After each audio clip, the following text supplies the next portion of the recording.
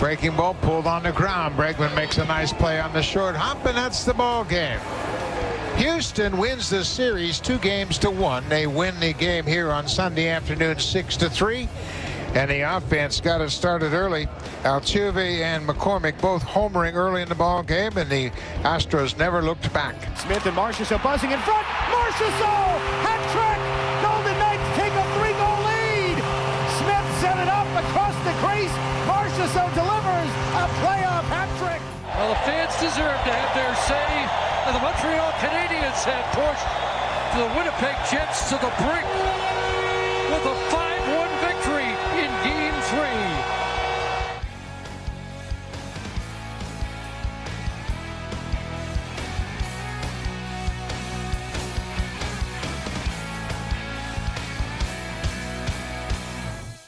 Well, I got everybody upset last night. So I got everybody mad at me who follows me on Twitter. Did you happen to see the poll question I threw up before I went to bed? I just saw it.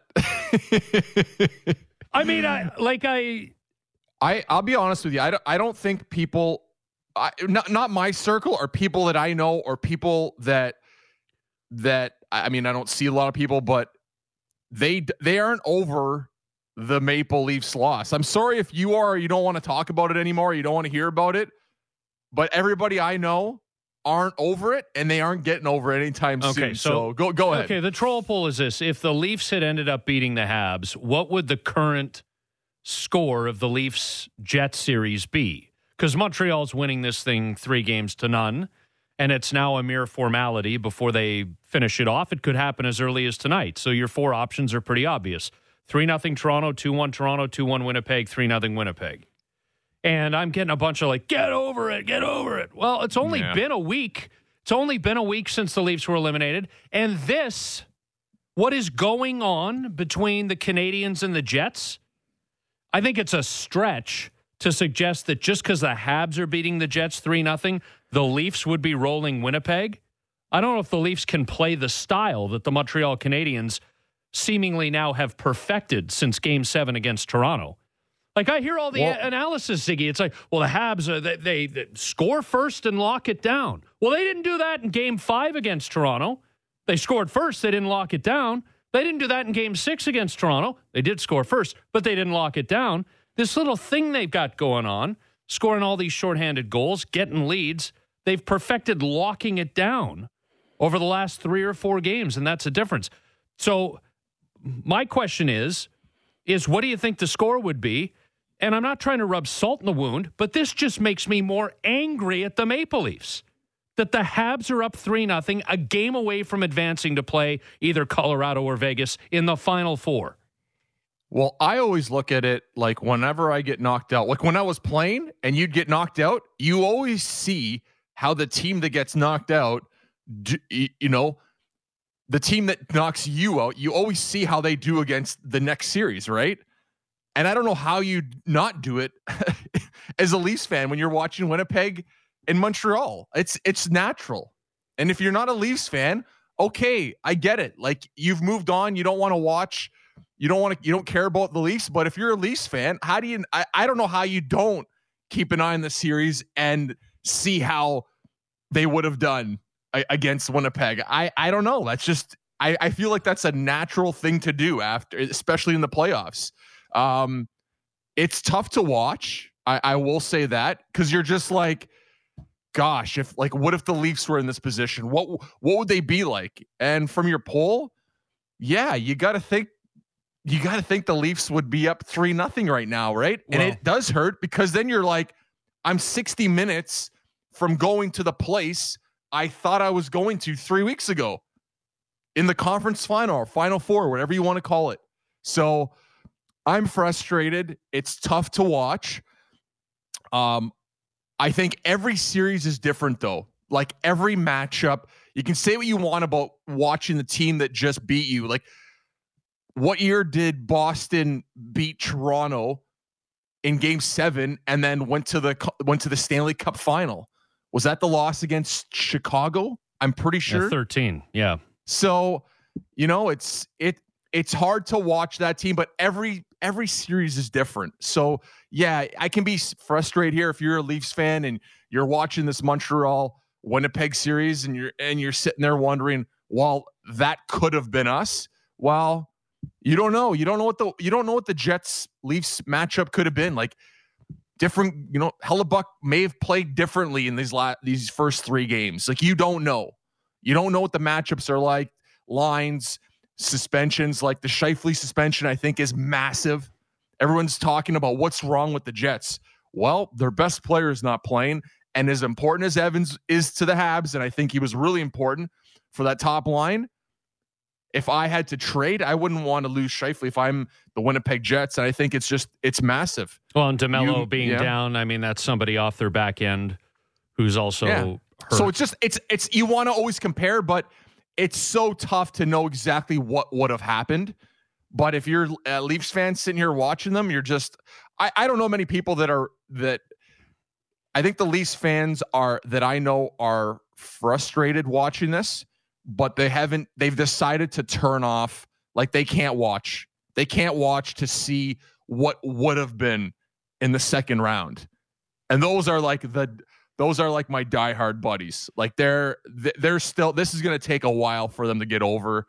Maybe this summer. Like, I don't know. I don't know if they've entered silent Vic territory, but like walking away from it. Well, the poll is 27.9% saying 3-0 Toronto, 29.6% saying 2-1 Leafs, a 27.2% 3-0 Winnipeg, 15.2% 2-1 Winnipeg. So, and this is whoever follows me or whoever's ended up seeing the poll on Twitter, Ziggy. So I don't know if this is majority Leafs fans. I assume that they are. But there would be Habs fans. I was getting quote tweeted by Habs fans saying, "What are you even talking about? This is the stupidest." I was getting responses saying, "This is the stupidest poll ever," but I did vote in it. Well, that's the whole point. The question I'm effectively asking, if you're a Leafs fan, is how angry are you still? And has the Habs dominating Winnipeg so far, scoring a shorthanded goal a game in this series, is it just sticking the knife further into your already punctured kidney? Yeah. You're looking at the Montreal Canadiens right now. I think they're even better than the series they played against Toronto. I don't think enough people gave them credit. I still wouldn't change my opinion if I had to pick again. I'd still say the Leafs would win, but it's a tough out. I think Carey Price, a lot of people have overlooked him, and I don't think he's the reason that they're winning. Like everyone's saying, well, Carey Price is the reason he's standing on his head. I think he's been standing tall. He's making the right saves at the right time. He's giving them confidence, and he's allowing the Canadiens to make certain mistakes on the ice. And I think it's huge for that club. I think that makes a difference in the playoffs more than any other time during the season. So with Carey Price, this is the guy that I've talked about, right? Like how many times have we discussed who would be on the Olympic team? Where do you think Price ranks in the league overall from goaltending standpoint? And I've always said, if it's a 10-day, 2-week tournament or playoffs, he's a guy I'm worried about. He's tough, and I didn't play against them a lot, but from guys I talk to that get to see him throughout the season, they say he's still one of the best. Like, you don't know, and they're building off that. It's like the feeling I have when I can go on the ice and I know my goaltender can bail me out at certain times of a game.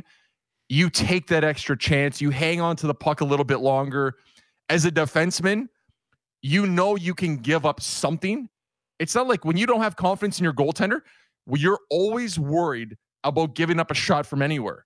But when you have some confidence in your goaltender where you can maybe give a shot from the outside where you have Carey Price back there and he's playing well, you know what he's going to stop.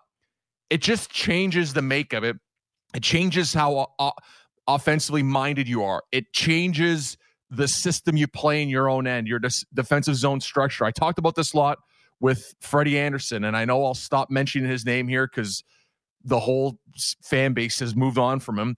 But he would give the Leafs, when he was playing well, he gives them that confidence. And I've always said he was a guy that he really changed the style of the Leafs, and you kind of knew what you knew what he was going to give up. You knew what he could stop, and that gave the team a lot of confidence. I think the same goes with Carey Price.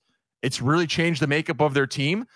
And I will say with the Canadiens that, yes, I know getting the lead's important, but watch what happens. Okay, I pumped the Canadiens tires, and I'm sorry for all the Canadiens fans out there, but wait what happens until you see them give up the lead in a game. Like if Winnipeg gets up in a game, watch how tough it's going to be. Or the next series. Like this is all but done, right? With the Jets. It's going to happen here. Like the Jets aren't coming back from 3-0. But watch the next series when they get down. Well, you're going to see a completely different Habs team. Well, and they're playing the winner of Colorado-Vegas because the Final Four reseed. So the winner of Colorado-Vegas has the most points of any team remaining. The Habs, of course, have the least. And the winner of Carolina-Tampa Bay will have home ice advantage against the winner of Boston and the Islanders. So that's where it's at. They're getting Colorado, Vegas in the next round, Montreal, as long as they get by Winnipeg, which seems like a formality. Although, as a Leafs fan, I can acknowledge that Winnipeg is only one win away from being exactly from the Habs having the Jets where the Leafs had the Habs. And then anything is but like on a scale of 1 to 10, 1 being no chance, 10 being it's pretty much a lock. There's no way the Habs are beating their next 11. Opponent. Yeah, make it 11. Please, make it 11. There's no way they're beating Colorado or Vegas. They should. Yeah, well, it's if you want me to pick, just a different level of hockey. I'll take. Well, I've been pumping their tires all season, like Colorado and Vegas. They're I still think they're the best two teams in the league. I think Tampa Bay is a close third. And I think you can never count out the Bruins. I think the Hurricanes are a tougher out than people think. I think the Leafs were there. I think if you want to round out the top 5, 6, I do think the Leafs were there. And you're going to say, well, they lost in the first round. Well, they're one goal away from taking on and beating the Winnipeg. If the Jets had the same situation happen where they have their star player go down with a suspension or injury or whatever, the Leafs would be in the position the Canadiens are in right now. I have no doubt in that. It was one goal, and I'm not sour, and the series is over, and the Canadiens deserve to win, but the Leafs were in 2 games, 1 goal away from going to the second round. Like, I don't think people understand. Well, that's what makes it hurt even more. Yeah, and it's just so if the Habs going against Colorado or Vegas, do they have a chance? Yes, Carey Price is not going to have to stand tall. He will literally have to stand on his head. And he's going to have to do it for 6 games because either of those teams will figure out the Canadiens. But hey, the Canadiens get a lead and they lock it down. I'm telling you, there's not much out there. There's not much going on. They shut it down through the neutral zone, the big 4 in the back end. They're tough to play against. They're long. They're big. They're tough. They don't let you establish a cycle like Winnipeg. They have nothing going on, like not generate anything. I get it. Somewhere Jacques Lemaire's sitting around just extremely excited about what he's and seeing. It's a couple things. It's Ducharme. So it's the big 4 in the back on their D, their top 4. It's also the fact the way they deploy them. Most of the time, at least one of those guys is on the ice. So that's really tough from a coaching standpoint to get. And that happened in the Leafs series a lot, right? At least one of those guys were on the ice. And I think that was tough for Toronto. But that's one thing. The price, obviously, we talked about a lot. The coaching, it's Ducharme's. It's the culture he builds there, right? You don't just become a good defensive team by practicing at your own end. That's the way a coach prepares you for a game. That's the leadership you have in the room and making sure everybody kind of falls in line. So that's another thing. I think that's the biggest factor. And then I don't know who their 4th line is. Like, I don't know. And it's when you have 4 lines going and 3 can be productive, That's why they're in this position. Like, I get they're scoring first and they're getting the leads, but I've talked about this a lot. It's not a top 6 or top 9 league. I'm saying this for 2 years, right? It's not a top 6 league. It's a top 9. And this matters. So when you go into the playoffs, you need 4 lines playing well, but you need 3 to be producing. That's how you win. Like, watch Vegas play. Watch Colorado. And who scores the first goal? Perry, Stahl, Armia. Like, are they the 4th line? They're the 4th line on paper, but for a line that's been effective, probably they're, I don't know. I want to say 1st or 2nd, but then you get Suzuki and Zano line. Like, they have a lot going on right now. They're a team that's had trouble scoring. But how would they do against Vegas and Colorado? I think they're in tough because Colorado and Vegas have the best 2 teams. They're the best 2 teams in the league. The good news for presumably the Canadiens and maybe the Winnipeg Jets, if they come back, is that they will get to play at home in the next round. So the federal government has issued an exemption. So the deal is, and there are some people who are unhappy about this. If a professional hockey team can cross the border from the United States and not quarantine for 14 days, why can't Joe or Jill Q Public? Well, they have to adhere to a strict set of protocols. They have to stay. The Vegas Golden Knights or Colorado will have to stay at their designated hotel in Montreal. They're only allowed, Ziggy, to travel to the arena. And there are also restrictions on people that players, coaches, staff, with whoever's coming into Montreal, Vegas or Colorado, can interact with. And people are saying, well, maybe this is good news for a team like the Blue Jays, right? Because they're across the way in Buffalo right now playing their home games just a stone's throw. I mean, they're so close and yet so far. I think that a part of this exemption is a reflection of the fact that we are continuing day by day to push toward our goals with the vaccinations. That's a whole other topic. As it pertains specifically to the Blue Jays, I think it's a bit of a different deal just because of the frequency of travel. Like, if you're the Jays, you'd be in Canada, in Toronto, 1 week at a time, right? Presumably you're playing 2 different teams at home. Sometimes you have a 3-team home series over 10 days or 10 games, something like that. But you're home for 7 to 10 days. Then you're gone to the United States in 2 or 3 different cities for 7 to 10 days. And it's just the daily grind, the unending week over week, month over month daily grind of having to adhere to a specific protocol just so that you'd be allowed to cross the border and play your home games in Toronto. This is very doable for Colorado or Vegas. And then if the Habs advance to the Stanley Cup final, for Boston, the Islanders, Tampa Bay, or Carolina, because you're doing it in a real tight period of time. I think if you're the Blue Jays, we're getting there. I don't want to pour cold water on this, but we're not there yet. It'd be too complicated, I think. And I don't think Blue Jays players would want to sign off on it because of the restrictions it would put on their lives day in and day out. Yeah, I think it would be great for the Jays. I think this is a start.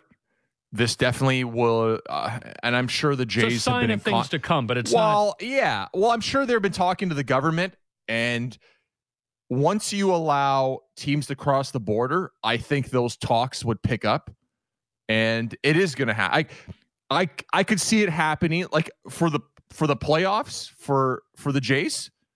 I know they have to get in the playoffs, but if they get in the playoffs for sure. You kidding me? But for end of the season, yeah, for sure. This is definitely going to help their chances. A couple of things with the NHL allowing, the Canadian government allowing U.S. teams to come across the border. It's only going to be a minimum of 2 trips and a maximum of 6. So it's not going back and forth. And everyone's saying, well, if you're going to allow that, why not let the Jays? How many teams would have to cross the border from now to the end of the season? What would it be? 20 times, 25 times, roughly? Like, how many games are left? There's over half a season, right? Yeah, going back and forth, you're looking probably about 22 dozen, something like that. So that's a lot different than 2 times crossing the border. I think it's possible. I've said it from the start of the pandemic. Teams could come over in a private plane, in a charter bus, right to the hotel. You're not allowed to leave. You throw security guards on the floor. They go to the rink, back on the bus, onto the plane, and out. I think it's possible. Do I think it's fair for everyone else? No. There's people that work for a living that need to travel, but their industry is not considered essential. So for them to leave and come back and do everything, the right protocols and stuff, and the quarantine and spending $3,000 in a hotel room, like in that sense, I don't think it's fair for everyone else because they're different rules, right? I think like a lot of people are upset. Like a lot of people that they're not allowed to travel, but now U.S. teams can come and cross the border into Canada without having to quarantine. And is it fair? No, I don't think it's fair, but I know what the travel is like on the pro sports side. And I don't want to say there's no risk, but for everyone that thinks they're going to be, going to restaurants or walking around downtown, from what I'm hearing about what they're going to make these teams do, they're not allowed to leave. They're going to be in their own self-contained bubble.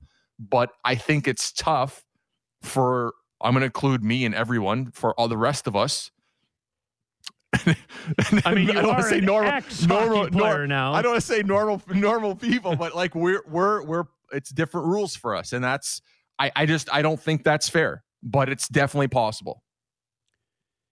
Jon Morosi will join us at 7:10. We'll get into the Blue Jays, obviously. We've got to get into this pitchers doctoring the ball scandal. My one question for Jon is this. You don't have to explain to me the benefit to Major League Baseball in the late 90s when guys had back knee and bloated muscles and were hitting home runs left, right, and center. That's obvious. That it was a show. Coming out of the strike, by the way, when I talk about all of this, I'm not necessarily excusing it. But coming out of the 94 strike, it was an absolute show. And it was the talk of the entire summer in 98 when Sammy Sosa and Mark McGwire were pursuing Roger Maris's single-season home run record, which at the time was 61. Both blew past it. McGwire hit 70. And then a few years later, Barry Bonds hits 73. Talk of baseball. People knew stuff was up. People were looking the other way.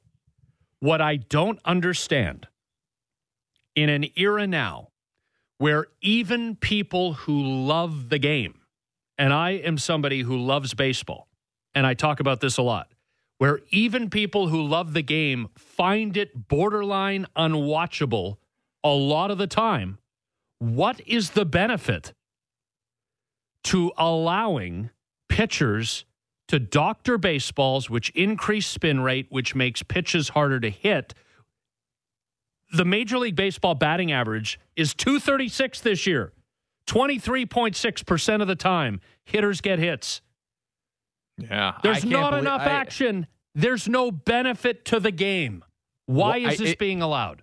It feels like it's an easy way out for the league to just say, well, it happens. It's part of the game. Like, is that not the message you're hearing? Because that's what I'm kind of getting. It's just like, well, it's going to happen. We can't really enforce the rules. How can you not enforce the rules? Like, that's what I'm still puzzled by. Well, it's happened through the years, right?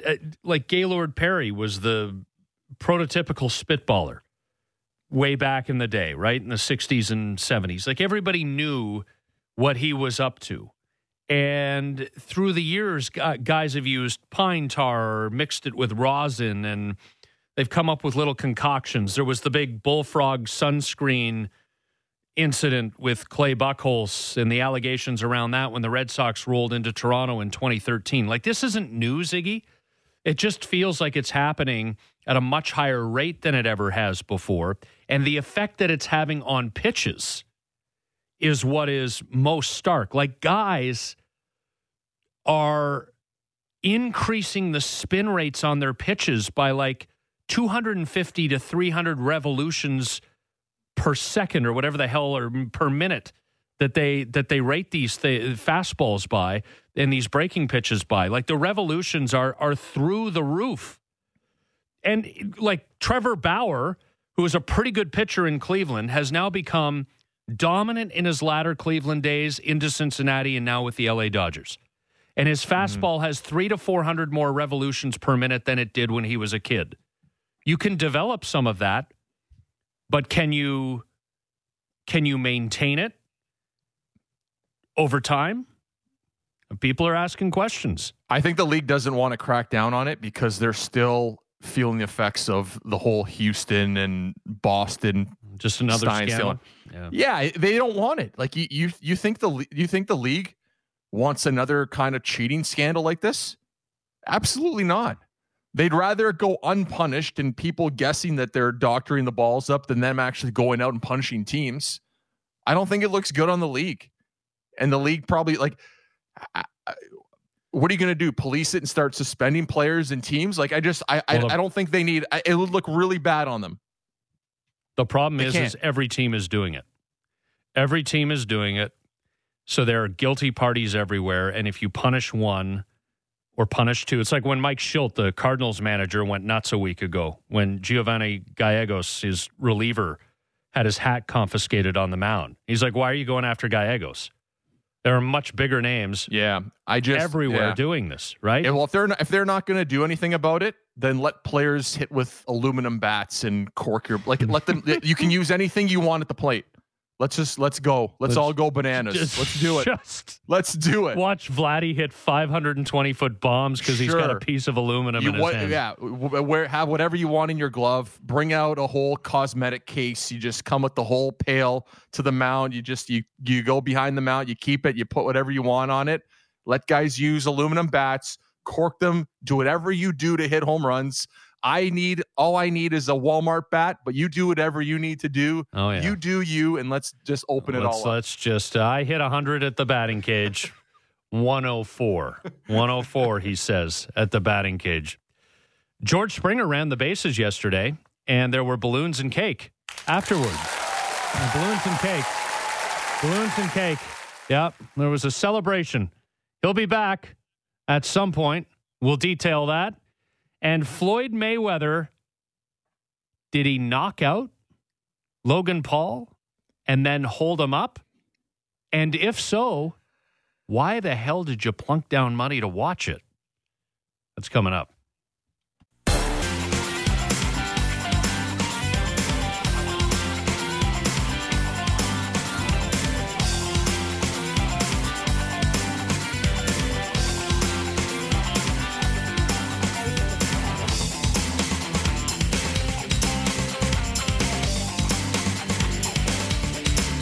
Balloons and cake. George Springer ran the bases yesterday.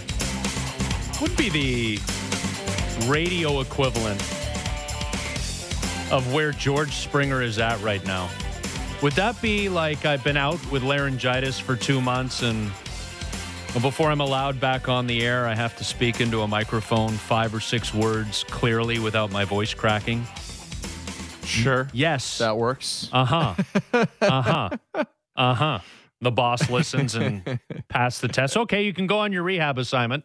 It's off to Timmins for 2 weeks to relearn your craft. Back to Timmins. I would love to know what's going on with Springer. Like, I would just love to know at this point, is it like, okay, is it a set date you're not coming back before? Like, wasn't he caught saying like, oh yeah, 5 more days or 6 more days and then I'm back? Like, that's what I'm confused at. It's happened to me personally. I've seen guys, you come back too early, you push it. And has that happened with Springer? Sure. It was the oblique, then it was the quad. Like, I don't know what they're doing at this point. Like, was it hanging on to him too long with the injury and they concerned? I don't know. Like, I don't get it. Well, I think Ziggy, what happened is yesterday he takes a little more BP. He's been doing that a lot, batting practice. And then he runs the bases. He wakes up this morning, and if he feels good, then that's another box checked. And you go through that 1 or 2 more times, you feel pretty good, and then they'll say, okay, we'll send you to AAA Buffalo, which is Trenton, New Jersey right now. We'll send you to Trenton, New Jersey, play a week's worth, give or take a game or two, a week's worth of minor league games, get your swing and your timing back, show us what you got in the outfield that you're comfortable. He hasn't played center field. He hadn't played defense for the Toronto Blue Jays yet. The 3.5 games he did play, he was the designated hitter. So get your feel back. Everything's good. Excellent. Now you're bring him back up. Bob's your uncle. He's healthy. That I think is what they're looking at here.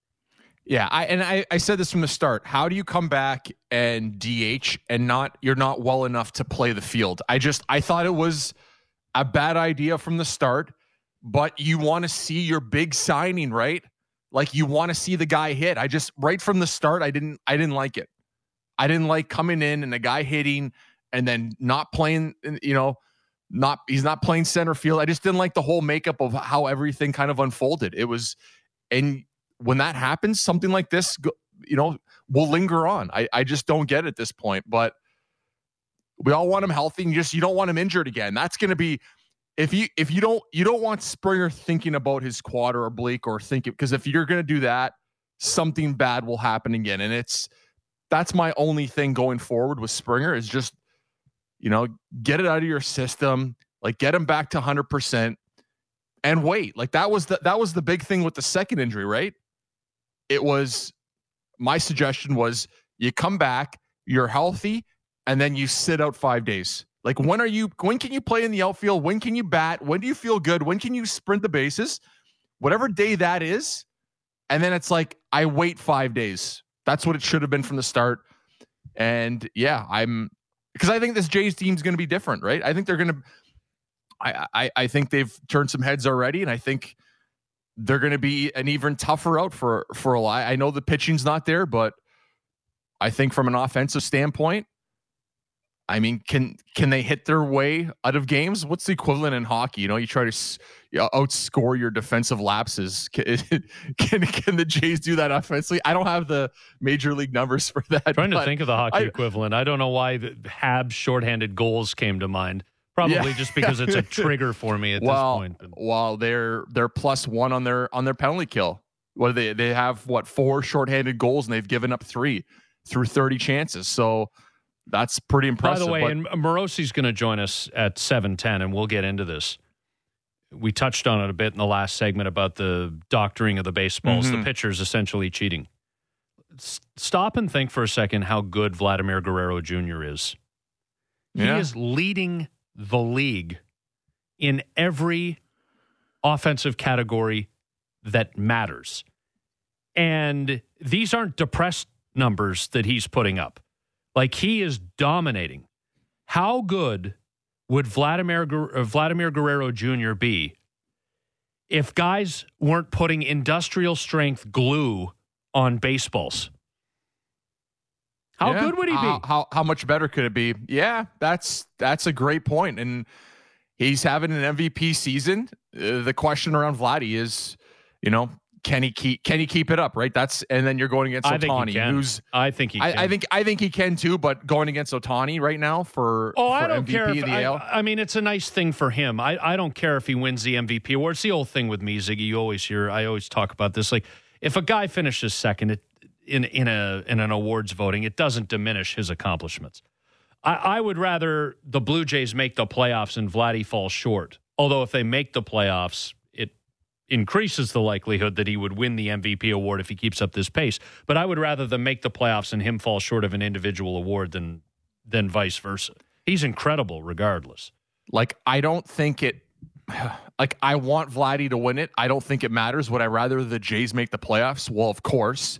I also think whether Ohtani or Vladdy make the playoffs, I think it will affect MVP voting. That's me, and I know it should never, right? It's a regular season thing, and it has nothing to do about the playoffs or if your team makes it in, but it always affects it. Like, come on. Sure. I mean, it always helps you out. Well, Mike Trout has won more than one, I think 3 maybe, MVP awards. I have to go back and check. It's certainly 2, maybe 3. And he's only ever been in the playoffs in 2014, and the Angels got swept that year by the Royals. Outside of that, you pretty much, you have to get in. You have to get in. And with Trout, he's just such an elite player.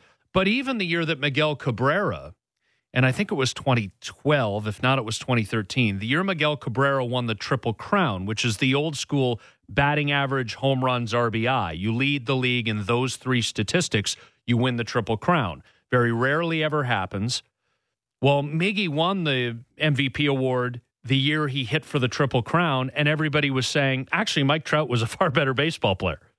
So there's also Trout fatigue, Ziggy, and I think you know this in hockey, too. How many years in a row could Sidney Crosby have legitimately won the Hart Trophy?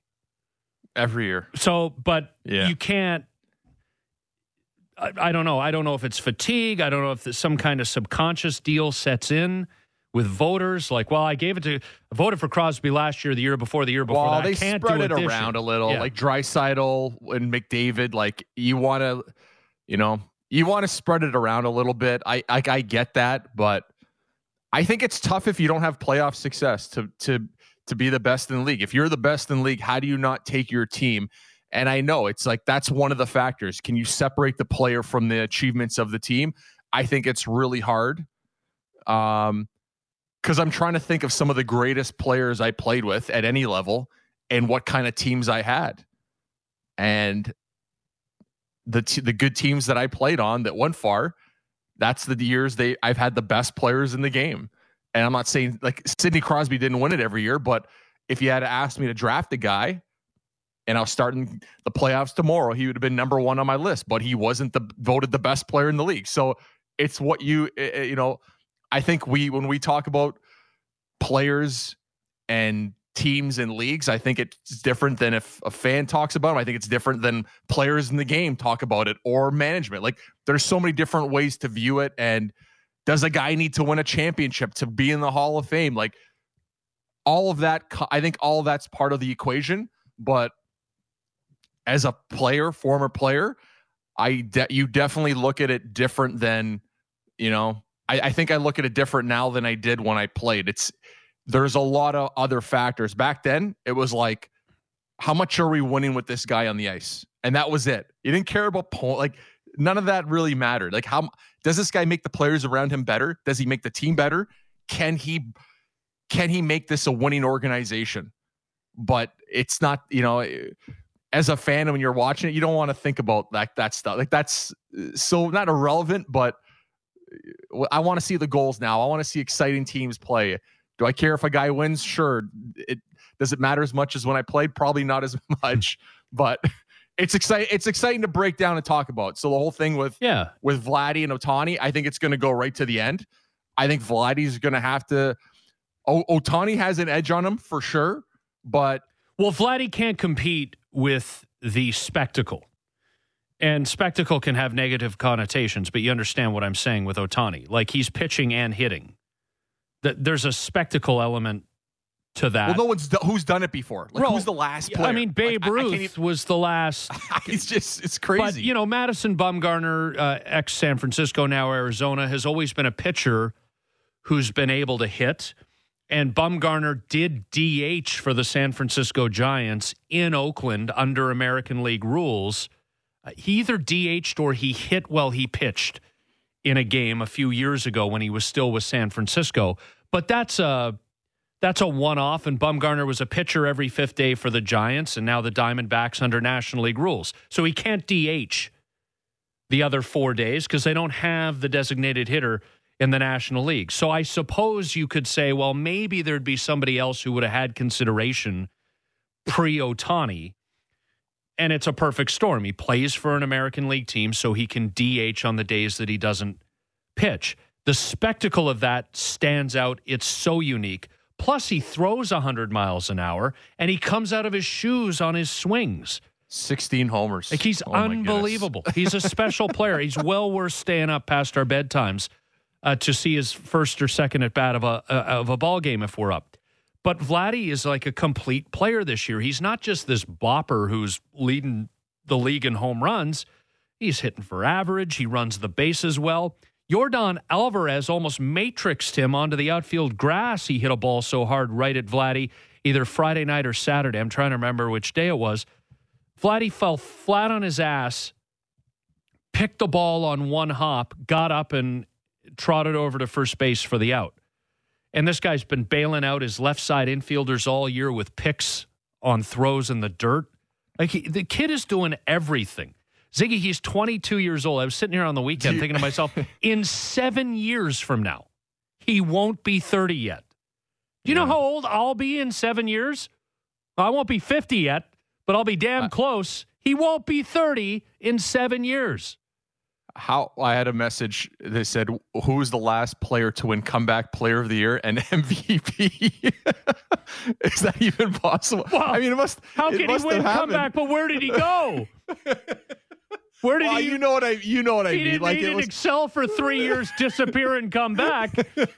You know what I mean? From what? Like, he dropped 50 pounds. I know, but you know what I mean. He didn't indulge in the cake and balloons when they had the celebration when George Springer ran the bases. Stayed off the cake. That's the funny part of it. It's like, well, he wasn't around last year. I'm like, well, I understand what they're tongue-in-cheek, but it's like he was there last year. There was more of him there last year. He was there.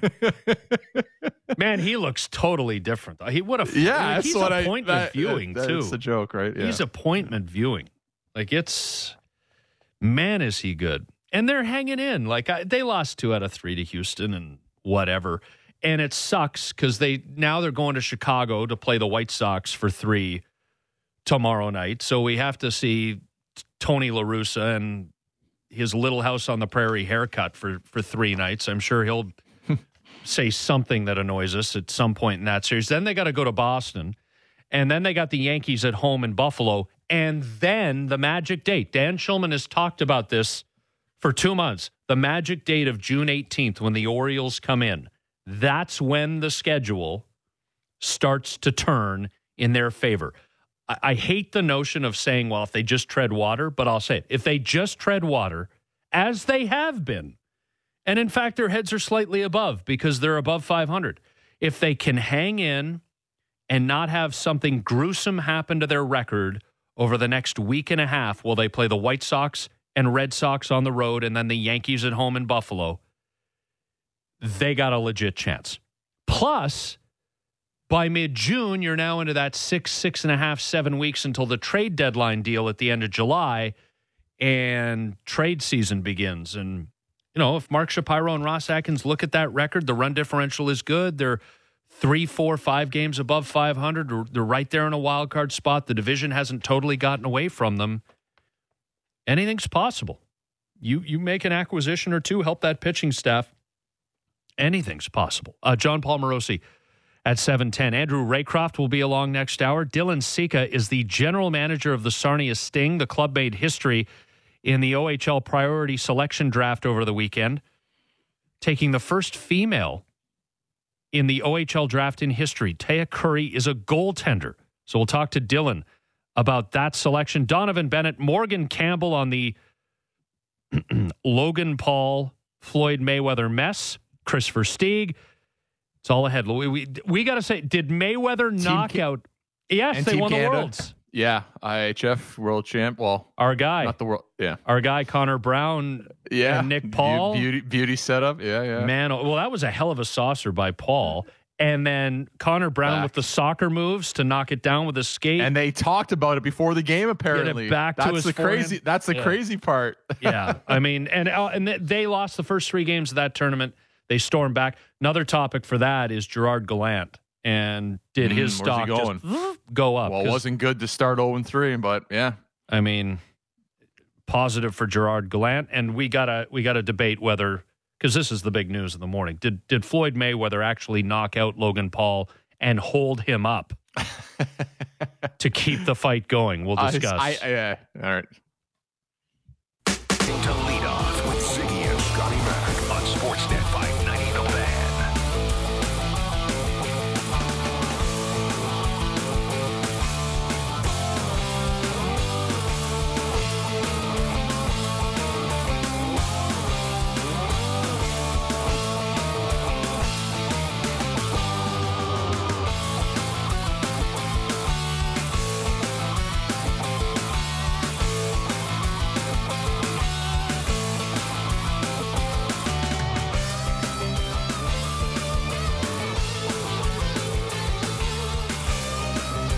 This is my favorite Prince tune, Little Red Corvette. Is this up there for you? Or yeah, you this is up there for me. This is my top 3 or 4. He would be 63 today if he was still alive. It's his birthday. Sad. June 7th, 1958. Died April 21st, 2016. So a little more than 5 years ago, which is also crazy. It doesn't feel like it's that long ago.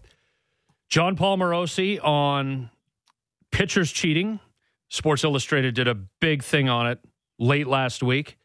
How good is Vladimir Guerrero Jr. actually when you look at his offensive numbers and consider the fact that pitchers are cheating? And it isn't bothering Vladdy in the least. George Springer ran the bases. We had balloons and cake earlier this hour to celebrate that wonderful accomplishment. And did Floyd Mayweather knock out Logan Paul and then hold him up to keep their match going? This is the controversy. I don't know what you're doing if you're spending $50 on that thing. That's a whole other conversation that requires an office and a couch. But we will discuss whether Floyd Mayweather helped Logan Paul along last night. Lead off with Ziggy and Scotty Mac on Sportsnet 590 The Fan.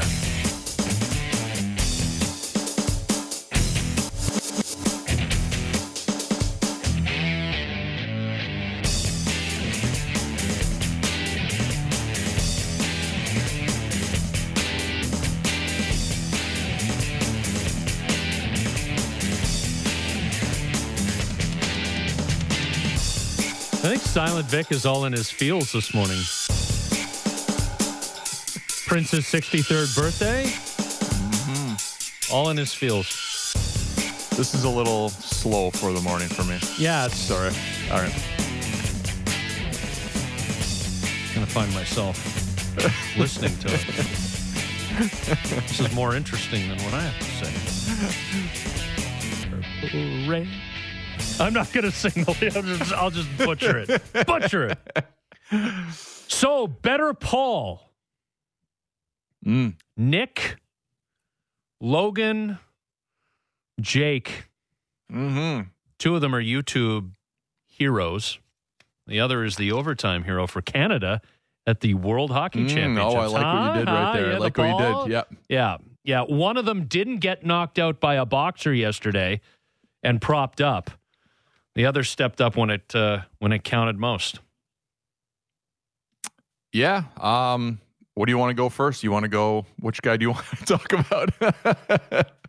Well, I left the door open. I mean, listen. This whole Logan Morgan Campbell's going to join us in a little more than an hour to talk about Logan Paul and Floyd Mayweather. I say this without judgment because I can only speak for myself. On what planet is this appealing? For who? Us or for them? No, but I mean, and then I sit there and it's like, well, it's a football stadium in Miami. People go to this event. People buy this event. They plunk down $50 to watch a celebrity box one of the greatest boxers of all time, Floyd Mayweather, who's 44 years old and is doing this obviously just to cash in. There's footage. Jeff Verhoeven, our buddy at 680 News, tweeted out footage very clearly. Floyd Mayweather clocked Logan Paul, knocked him out, then propped him up, let him come to a little bit, and the fight kept going, and they just danced around the ring as the crowd booed in the final round. Mm-hmm. Like, I don't know who this appeals to. I don't know what this is for. I understand what the combatants are interested in. It can't possibly appeal to old school or diehard boxing fans. And at some point, the pornography of it, as I like to describe it, which is just the holy crap, you see enough of these things, you get used to it. The shock and awe wears off. I don't understand who that appeals to. And yet there are many. So maybe I'm just out on an island all by myself. Millions of people are buying it. That's my point. I don't get it. It's $50. Well, Mayweather is apparently making $10 million guaranteed. Logan Paul's getting $250 as a downside guarantee with a chance to get into seven figures. Yeah, he gets 10% of the pay-per-view box. Mayweather gets 50% of it. So, yeah, I mean, like Did everyone you buy this thing? Did you buy it? I didn't buy this one, but I bought the earlier one. Who was it? What was the first fight I bought? Remember where you guys were making fun of me forever? I don't even remember who fought. That's how much it stands out to me. I mean, there was Tyson Roy Jones and Jake. Roy Jones. Okay. Jake or Logan, whatever. One of the Paul brothers was on the undercard. Yes, yeah. I bought that one. It's entertainment. And if you ask the majority of people, were you entertained by it? Most of them will say yes. Like, I think you're going to have a small crowd of people that want their money back. But the majority of people that actually paid $50. Just hold on a second. I want to stop here. You make fun of me for being a pro wrestling fan. This is the equivalent of pro wrestling. It's very close. It's very close. You can't ever make fun of the fact. It's what I'm into. See, like I obviously, the whole wrestling thing started out as like a one-day joke, and it turned into like a 2-year thing because it was funny to run with how many people it upset so many people though, and that's why we ran with it, obviously. Well, but I get that. Yeah, like these exhibition boxing matches, it's a spectacle, entertainment. If we're sitting here talking about it, like that's how. I think that's how relevant it is. If it wasn't relevant, we wouldn't talk about it. Here's a tweet from a 705 number. People watch the fight to see Paul get knocked out because he's a punk and a loser. That's all. Except, is he a loser? Look at the money he's making. He got you. You didn't get him. He got you for $50. Yeah. Yeah, I'm not a huge boxing fan, and I'm kind of interested to see what would happen. I did watch over the highlights this morning, and did Mayweather hold up Paul? I'd say he did. He Mayweather could knock him out in 4.5 seconds. Yeah, that's the whole part of it. If they were just going to go, imagine if they went in there and like, okay, let's just start throwing. How long can Paul stay up? Like, I think that would have been kind of interesting. And I don't want anyone to get hurt, but I don't know. This is like one of the best boxers in the world. Like, what do you, maybe of all time? Like, what do you expect? Go back and watch his old fights then. Go back and watch Floyd in his prime against Pacquiao, against others. McGregor in 2017. Yeah, Conor McGregor. You can't even read. Yeah. Well, you know what this tells me about boxing is that they're going to have millions of people watching that, but I think the sport's hurting big time. That's what I got out of that that's what I got out of it. Well, we'll talk to Morgan Campbell in an hour. Do you know what I mean?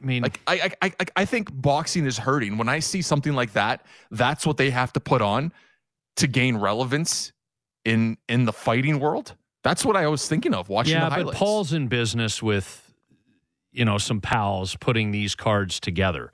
And so I think that there are still legitimate shows, legitimate pay-per-views that the diehards know about and watch.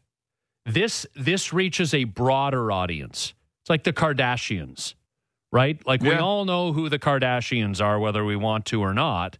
We all know who the Paul brothers are, whether we want to or not. And so they venture into this, and Floyd Mayweather's always down for an 8-9 figure payday. However much he can make, and you end up with a spectacle. What I don't understand is the appeal of it.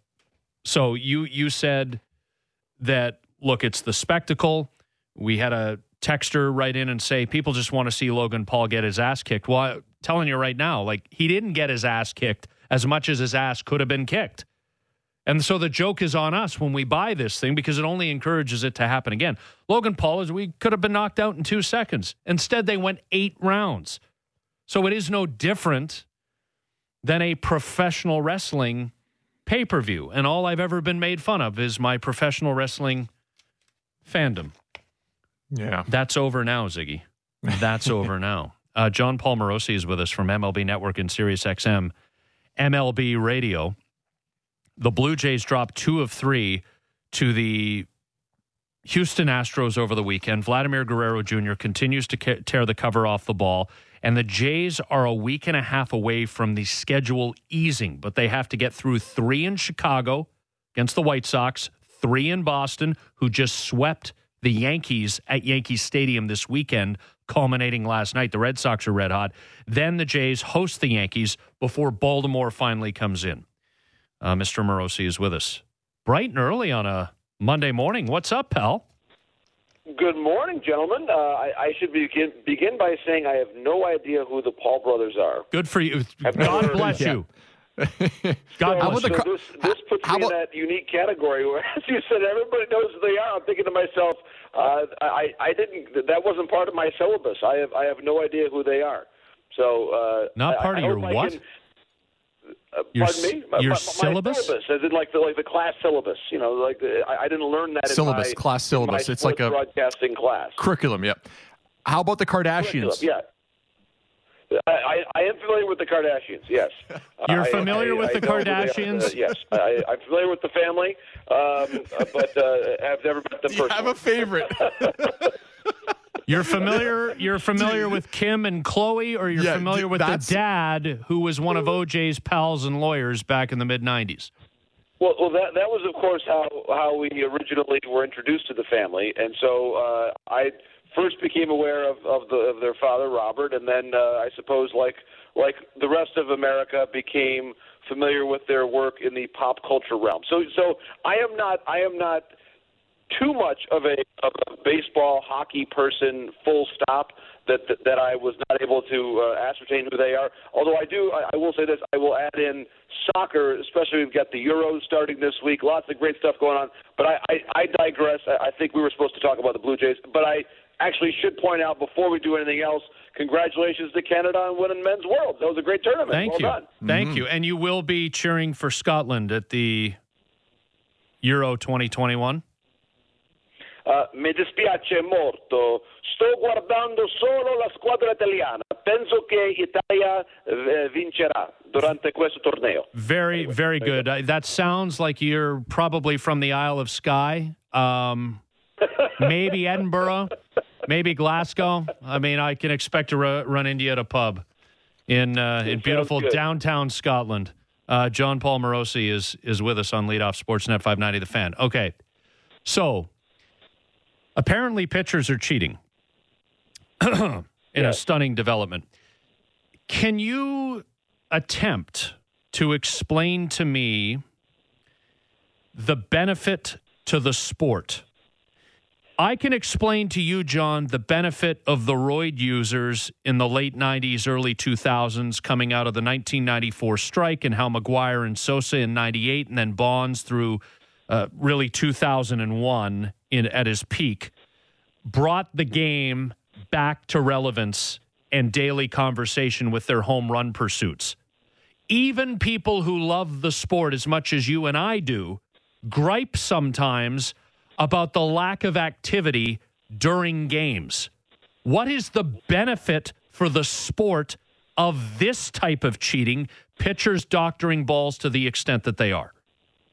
Well, I think, Scott, it's a very fair point, and this is why we are seeing the league now take an especially proactive approach to trying to eliminate this form of cheating. It is cheating.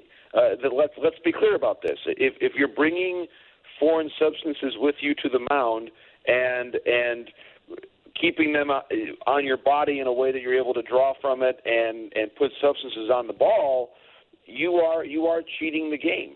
And I think, Scott, to your question, the reason why we are seeing something of a rare mid-year change in enforcement, according to multiple reports, is that the commissioner's office, I think correctly, is looking at this and saying, wait a minute, we're seeing cheating happening, and it's resulting in a less appealing product. We've got to change this. We have to make this better. And so I think that's why they did this survey for the first couple months of the season. And listen, I think while perhaps it is uncommon for the game to change enforcement methods in the middle of the season. I would point out that we actually had instant replay start in the middle of a year about a decade ago. And in general, we're at a time where things are changing so quickly in terms of what people enjoy watching, how they like to watch it, what sports they're investing their emotions in. You can't wait until the end of the season and then start fresh next year, especially with all the uncertainty surrounding labor relations. You see a problem, you've taken 2 months to take balls out of play and to examine the situation in great detail scientifically, and you have concluded that there's a problem. So fix the problem. And so I support what baseball is doing here. I think it's the right approach. And who knows, if we're seeing diminished spin rates quickly for pitchers now that things are being enforced, maybe we will at long last see an increase in the number of balls in play, which we've been talking about for years. Why haven't we seen any pitchers come out or any players talk about it? Is it just because it's in every clubhouse and it's been going on for so long?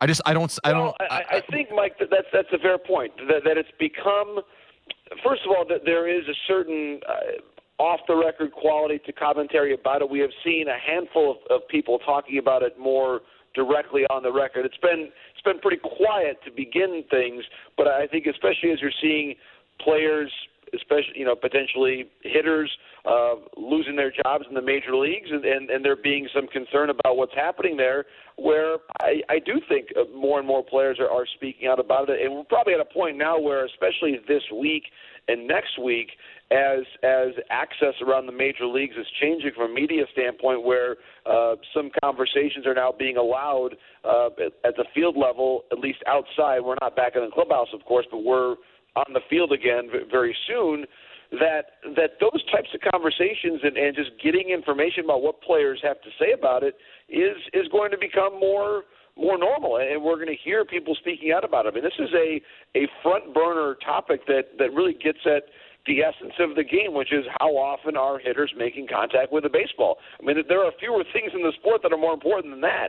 And so I think that as the offensive players are starting to now say, listen, we understand a baseline small degree of substance, especially when you're in Colorado, to help a pitcher get a grip on a ball so that way he doesn't throw it at your head. There's an understanding that that's part of the sport and has been.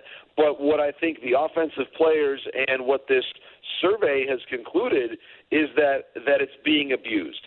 And once it starts getting abused and the game starts looking different than it has for basically all of our lifetimes, then you have to step in. And I think that we're going to – this, I would say, Mike, this is all a very real-time conversation. This is going to – you're going to start hearing more and more players, especially hitters, talking about this in the next 10 days, I believe, to the point that enforcement's going to ramp up, and we might see a very different Major League product, which, again, is the idea here. Baseball is enforcing this because they want to see the product that we're all watching change for the better. Sports Illustrated did a great piece on it and got a bunch of anonymous sources. There's one, I believe, National League reliever who set off the security at the airport. You know, ding, ding, ding, ding, ding as he walks through, and you got explosives on your hands. Well, no, I don't. Wow. I was just doctoring a baseball. Apparently a ball ended up in an opposing dugout a week or two ago, and it was so heavily doctored that the players could see the fingerprints belonging to the pitcher on the baseball because the substance was so thick coating the ball. Like it's stuff like this. And, you know, John, I used this example late last week. I'll bring it back to the forefront now. Trevor Bauer of the Los Angeles Dodgers. And the Dodgers are one of the teams at the forefront of the enhanced spin rate, which, of course, draws one to conclude that the Dodgers are up to something. And if they are, they're certainly not alone. They're paying Trevor Bauer more than $40 million a year to pitch for them, a free agent contract he signed with them in the offseason. If Trevor Bauer diminishes here or regresses because he's not allowed to do whatever it is he's allegedly likely doing, that is one, and I know the term isn't that significant. It's not a 7-year contract, but that is not what the Dodgers are paying for. So there's that there's going to be push and pull on this too. I have no doubt about that. Well, it's an interesting point. I would think that Bauer, and again, we don't know names, we don't know exactly what's happening here in terms of who the offenders are at the moment. Bauer, I would say in general, he's been great for a short period of time, but he's been very good for a long period of time. And so I do think Bauer has succeeded long enough in different ways that I would believe that he's going to be able to continue to be successful no matter what is or is not happening. But I think that you're right that we could see teams that are pitching very well, that if a couple pitchers have to change the way they're doing things, we could all of a sudden see a team going great, then change it and becomes much more mediocre. I mean, it is rare to see this happen in the middle of a season. And you're right that certainly whether it's a free agent contract or a young player coming up, it's going to be interesting to see how, if at all, performances change. And to your point, and both of you guys know this, baseball being such a mental game, sometimes just thinking that you're not going to have your best stuff all the time changes pitchers' mentality and then changes where they're throwing, how confident they are in their stuff, where the ball's going, what pitches they throw or shy away from. All of these things are happening in real time. And so if you have a pitcher out there who all of a sudden doesn't feel like he has an A-level fastball anymore, there's going to be a phenomenal trickle-down effect from that. So this is, guys, we're talking about a very unique time in the game that I think the next couple of weeks are going to be really interesting to watch, and we just have to, just like baseball has done here, just observe. The numbers will speak for themselves, and it's going to be a very interesting time to analyze what's happening on the field. How quietly does the league want to handle this? And I'm asking that because me and Scotty were discussing about obviously the sign stealing. Does this have any effect on how it handled that whole thing around the Astros and what the league's doing with cheating?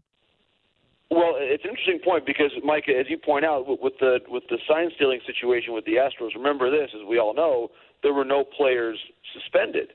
Now, it was interesting, Buster Olney had reported over the weekend that one of the possible ramifications that's been discussed, and again, the union's approval on this would be crucial, but certainly a lot of union members want this cleaned up because a lot of union members are offensive players who are batting .201 right now.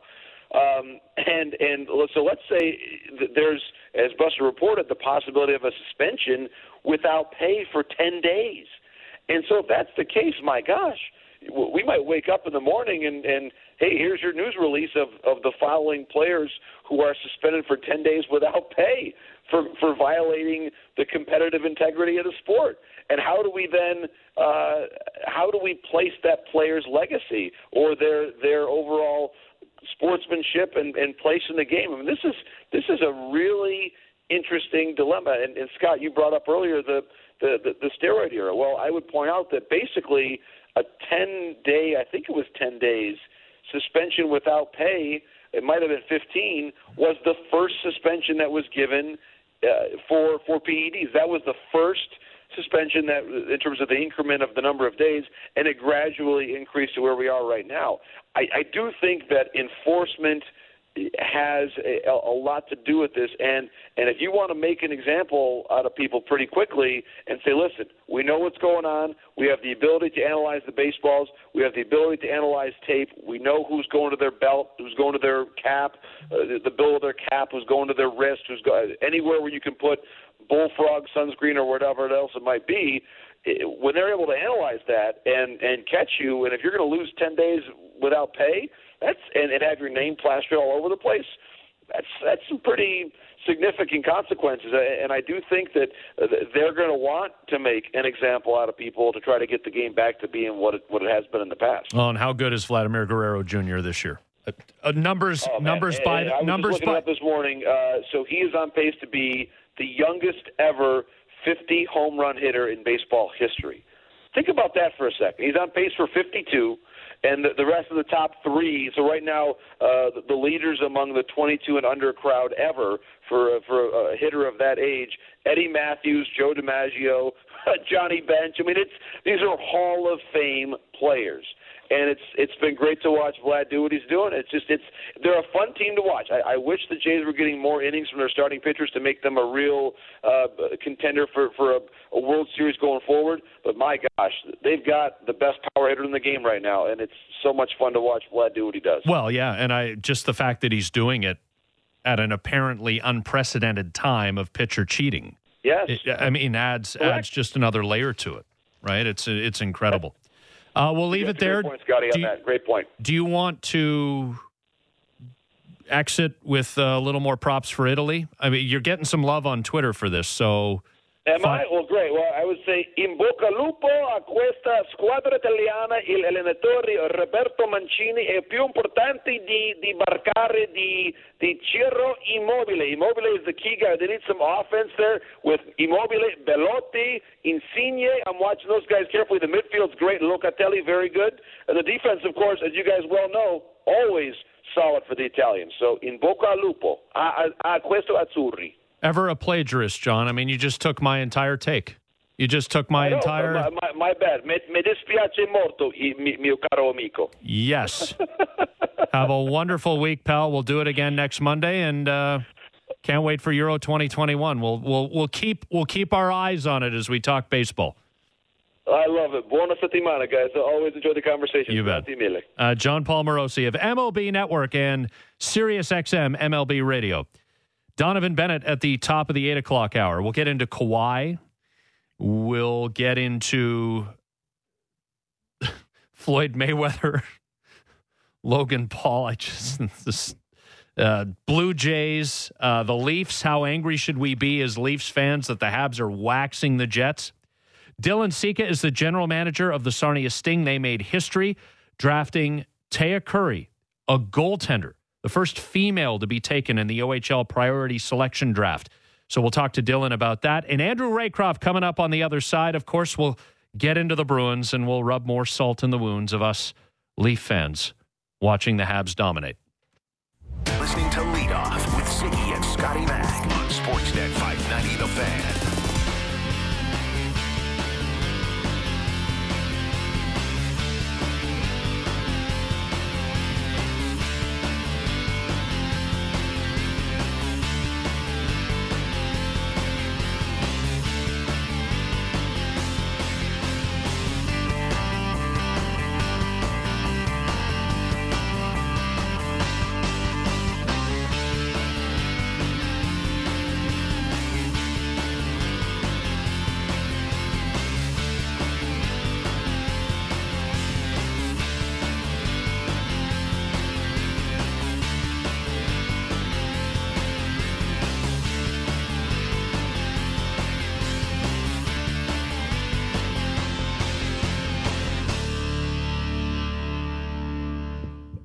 All right.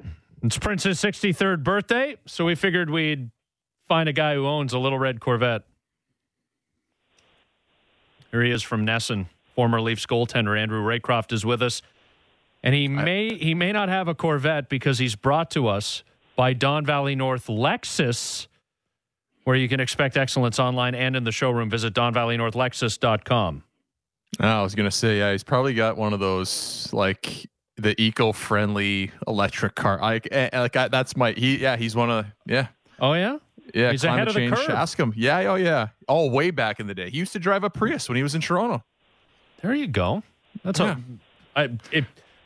this tells you what I know about cars. I didn't know the Prius existed back in like 06. Yeah. Oh, yeah.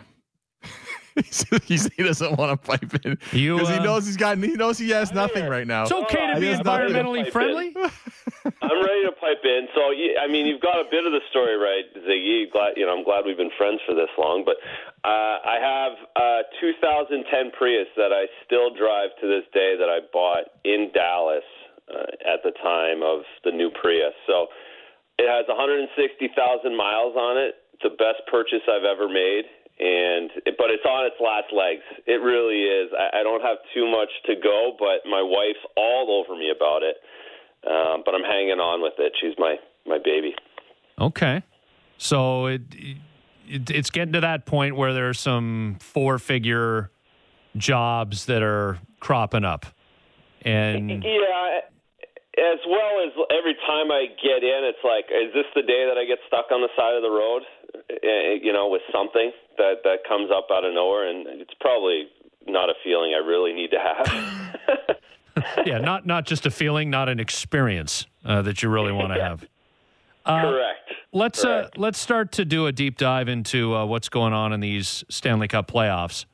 So I threw out a troll poll, and it was probably my worst troll job yet, Razor, but I figured, what the hell, I was in a mood on Sunday night. So the leadoff Monday troll poll is, if the Leafs had beaten the Habs, the current Leafs-Jets series would be 3-0 Toronto, 2-1 Toronto, 2-1 Winnipeg, 3-0 Winnipeg. And I got a lot of responses that I expected, which is, why don't you let it go? Who the hell cares? Blah, blah, blah, blah, blah. Yet somehow we've managed almost 1,400 votes on this thing, and opinion is divided. I'm not going to ask you what you think it would be if it was Leafs-Jets, but let's be honest.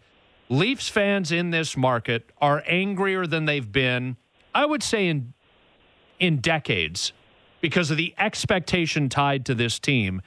And it doesn't feel very good watching the Montreal Canadiens roll over the would-have-been Maple Leafs second-round opponent. I couldn't agree more, and I would imagine that. Now, think about next series. What if Montreal rolls Colorado or Vegas? That can't happen. Then what are we doing? Then what is your poll going to look like? And I would. I mean, you got to imagine Toronto would beat the doors off Winnipeg, just like Montreal is. And it also goes to, maybe Toronto got a little unlucky facing a Montreal team that was better than what they were down the stretch and through injuries and a coaching change. That this is the team that was good at the start of the season, and that's their real team. So you could look at that as an unfortunate way the Leafs ended up with these guys and not Winnipeg or Edmonton, who obviously aren't very good. And it is hard. I told Scotty, it's hard to watch the series after you just get knocked out and to see how you would have done against the next opponent. What was that like for you as a player when you played, when you exit a playoffs? Do you keep an eye on how far that team that beat you goes to see what could have been?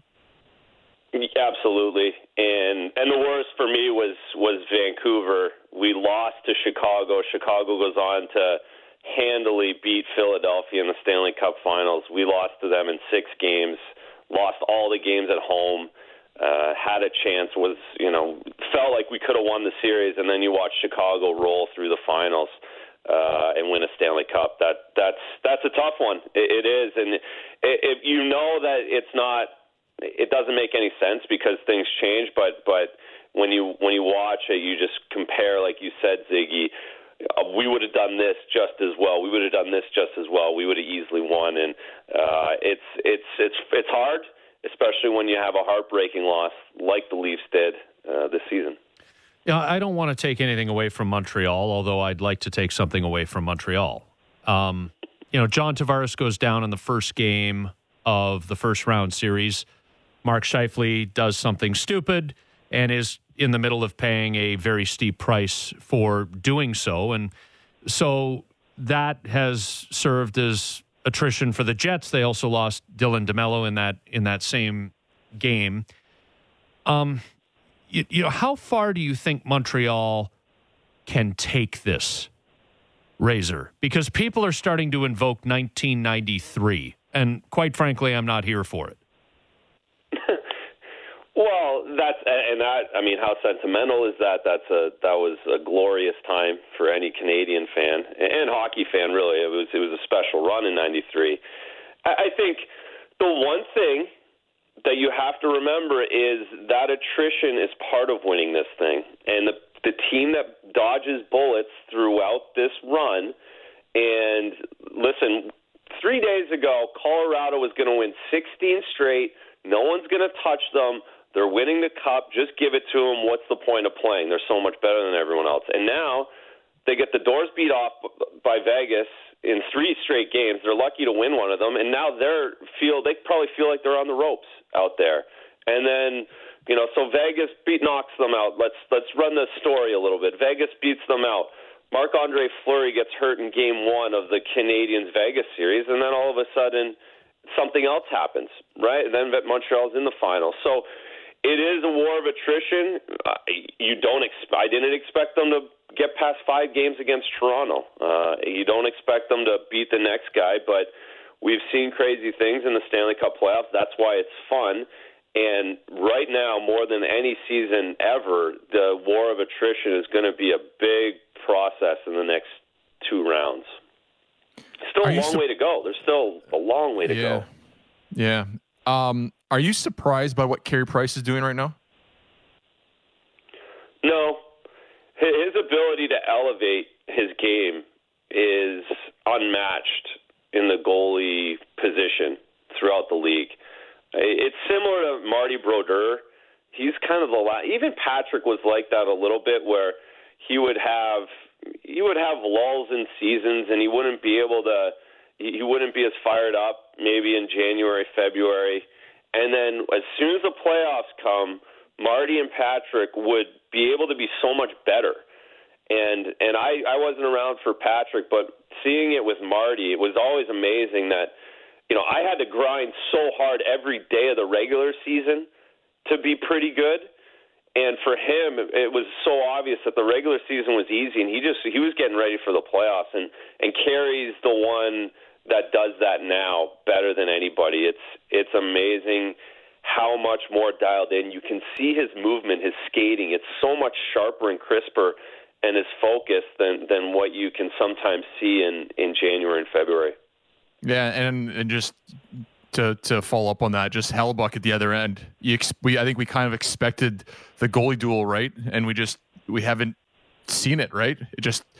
We haven't had that battle that we expected coming into it. It's just like, I don't know if it's the Canadiens getting to Hellebuck. Is Hellebuck tired at this point of the season? But it just doesn't seem like he's the same goalie he was during the regular season. He looks tired, doesn't he? Yeah, maybe, or a little mentally drained. And listen, Winnipeg gives up tons of chances. Their expected goals. You look at their analytics throughout the season. I mean, they were lucky to be where they were, and they were lucky Hellebuck was as good as he was, because they give up so many high danger chances compared to everybody else that some point that's going to get you. And they dodged Edmonton with 3 overtime wins. But Montreal looks like they've got him. With Andrew Raycroft on leadoff, Sportsnet 590, The Fan. Ziggy, jump in on this one too. Like, are you guys seeing anything specifically that Montreal is doing on its penalty kill that leads to the success it's having offensively shorthanded? Or is this just a heater? Are they just on a run here? Because surely to God, they can't keep up a goal a game pace shorthanded goals. No, they're on a heater for sure. I will say, watching the game last night, and Alex Burrows has his fingers all over this special teams.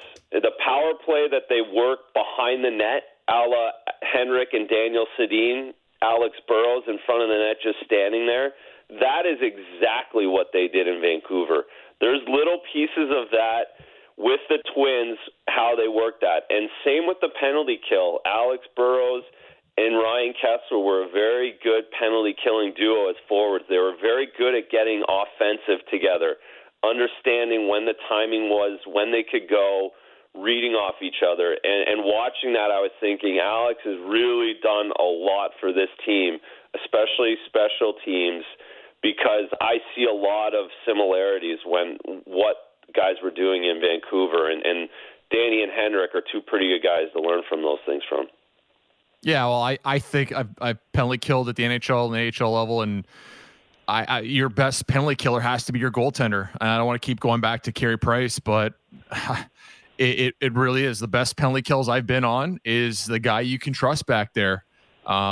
He just gives you confidence, right? And I was Razor. You can follow up on this, but I felt as a player when a goaltender had it going on, when he was dealing, it allowed you a little bit more freedom to either take an extra chance, give up something in your own end that maybe if you didn't have confidence, you'd always be overplaying situations, right? And when you had that guy back there, and I think the Canadiens, the fact they do have Price in net, it is giving that penalty kill a little bit more confidence. They are taking chances. They are scoring goals off their penalty kill. And it's something that I think that when you have a guy like that back there, it changes it. I don't know if guys would come up to you and tell you or what penalty kills were for goaltenders. It just calms you, right? Guys that talk back there, guys that play the puck. There's a lot of things that Price is doing right now that I think have really changed what the Canadiens, how they're playing and why they're up 3-0 right now. You never second guess your read, right, Zig? You see the play and you go. You don't have to think, oh man, if I go and the puck gets to the point, is that point shot going to go into my goaltender? You're not even thinking that there's a goal. I'm going. This is my job, and someone's going to back me up if it doesn't work out. And that's what, to your point, that's what the goaltender does. Is that forward's going down the wall no matter what, because he knows that's his play, that's his read, and the goalie's got the shot. Is there vinegar in the chowder in Boston right now? 2-2 with Barry Trotz's Islanders. I mean, the little engine that could on Long Island keeps plugging, man. You got a series there. I mean, that one seems destined to go the distance. It feels that way. And there is a little bit of vinegar, I think, after 2-1. The idea was to go 3-1 and roll in 5 games. And Islanders had a different storyline. And the big issue here is that the Bruins' third and fourth lines have been very poor, and the Islanders have had depth forwards all the way through, and on the island they took advantage of mismatches, and Matt Barzal got going, and that's the danger one for here in Boston, is that they had a really good matchup for Barzal the last 2 games against the third line, and they took advantage, and it's a series, so they're looking, everybody's staring down the barrel of a Game 7 series. There's no question. Speaking of Barzal, how about the 4 cross checks in the corner on Krejci? Krejci gives one little kind of love tap, and he gets the penalty. What did you think of that, how that all unfolded?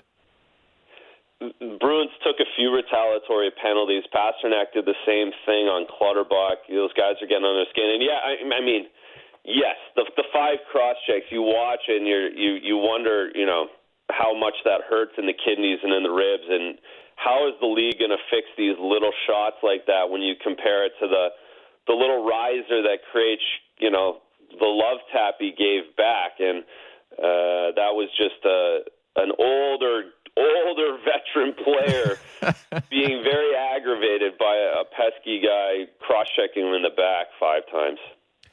It's a bad look for the league, though, isn't it?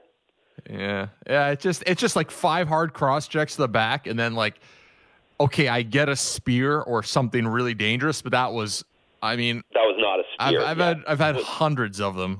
They're not pleasant, but yeah, you're gonna get up and skate off at some point. Yeah, Barzal looks like he got shot by 44.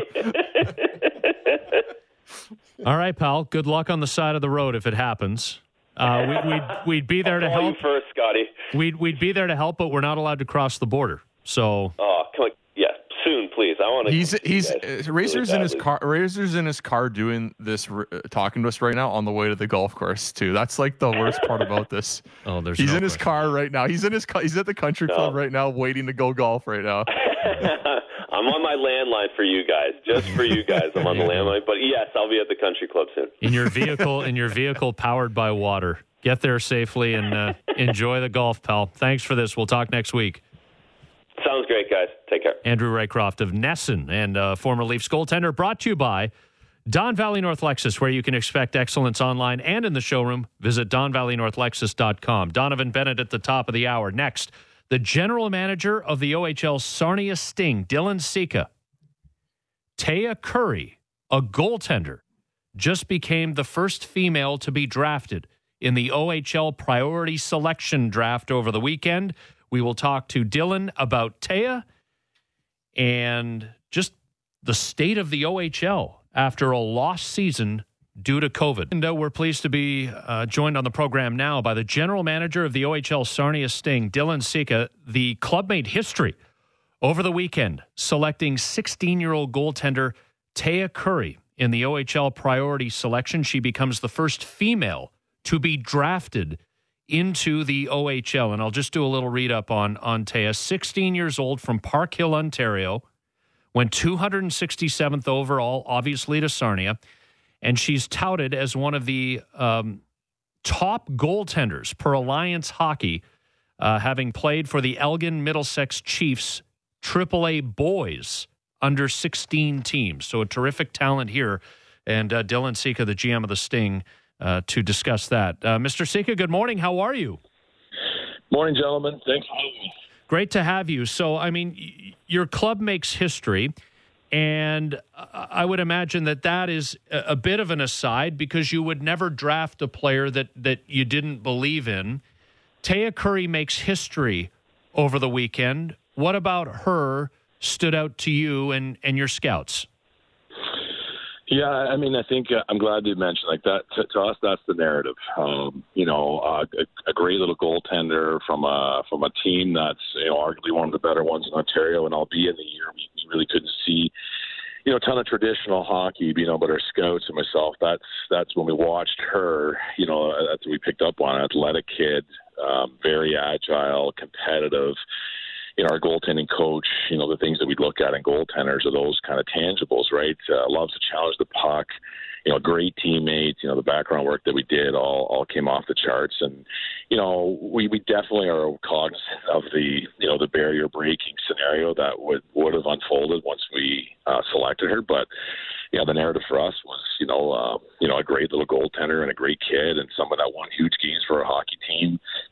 Throughout this year and even in her Bantam year, and it was an easy hockey-related decision for us. How's it going to work going forward? I'm buddies with Frankie Palzis, who's your goaltending coach. Work with him at U of T. I'm an assistant coach there, but you talked to him this weekend. Just her speed, mobility, positioning, angles, but he wants to work with the goaltenders. How's this all working with COVID right now and trying to get in touch with the prospects going forward? Yeah, I know Frankie, a phenomenal guy, Mike.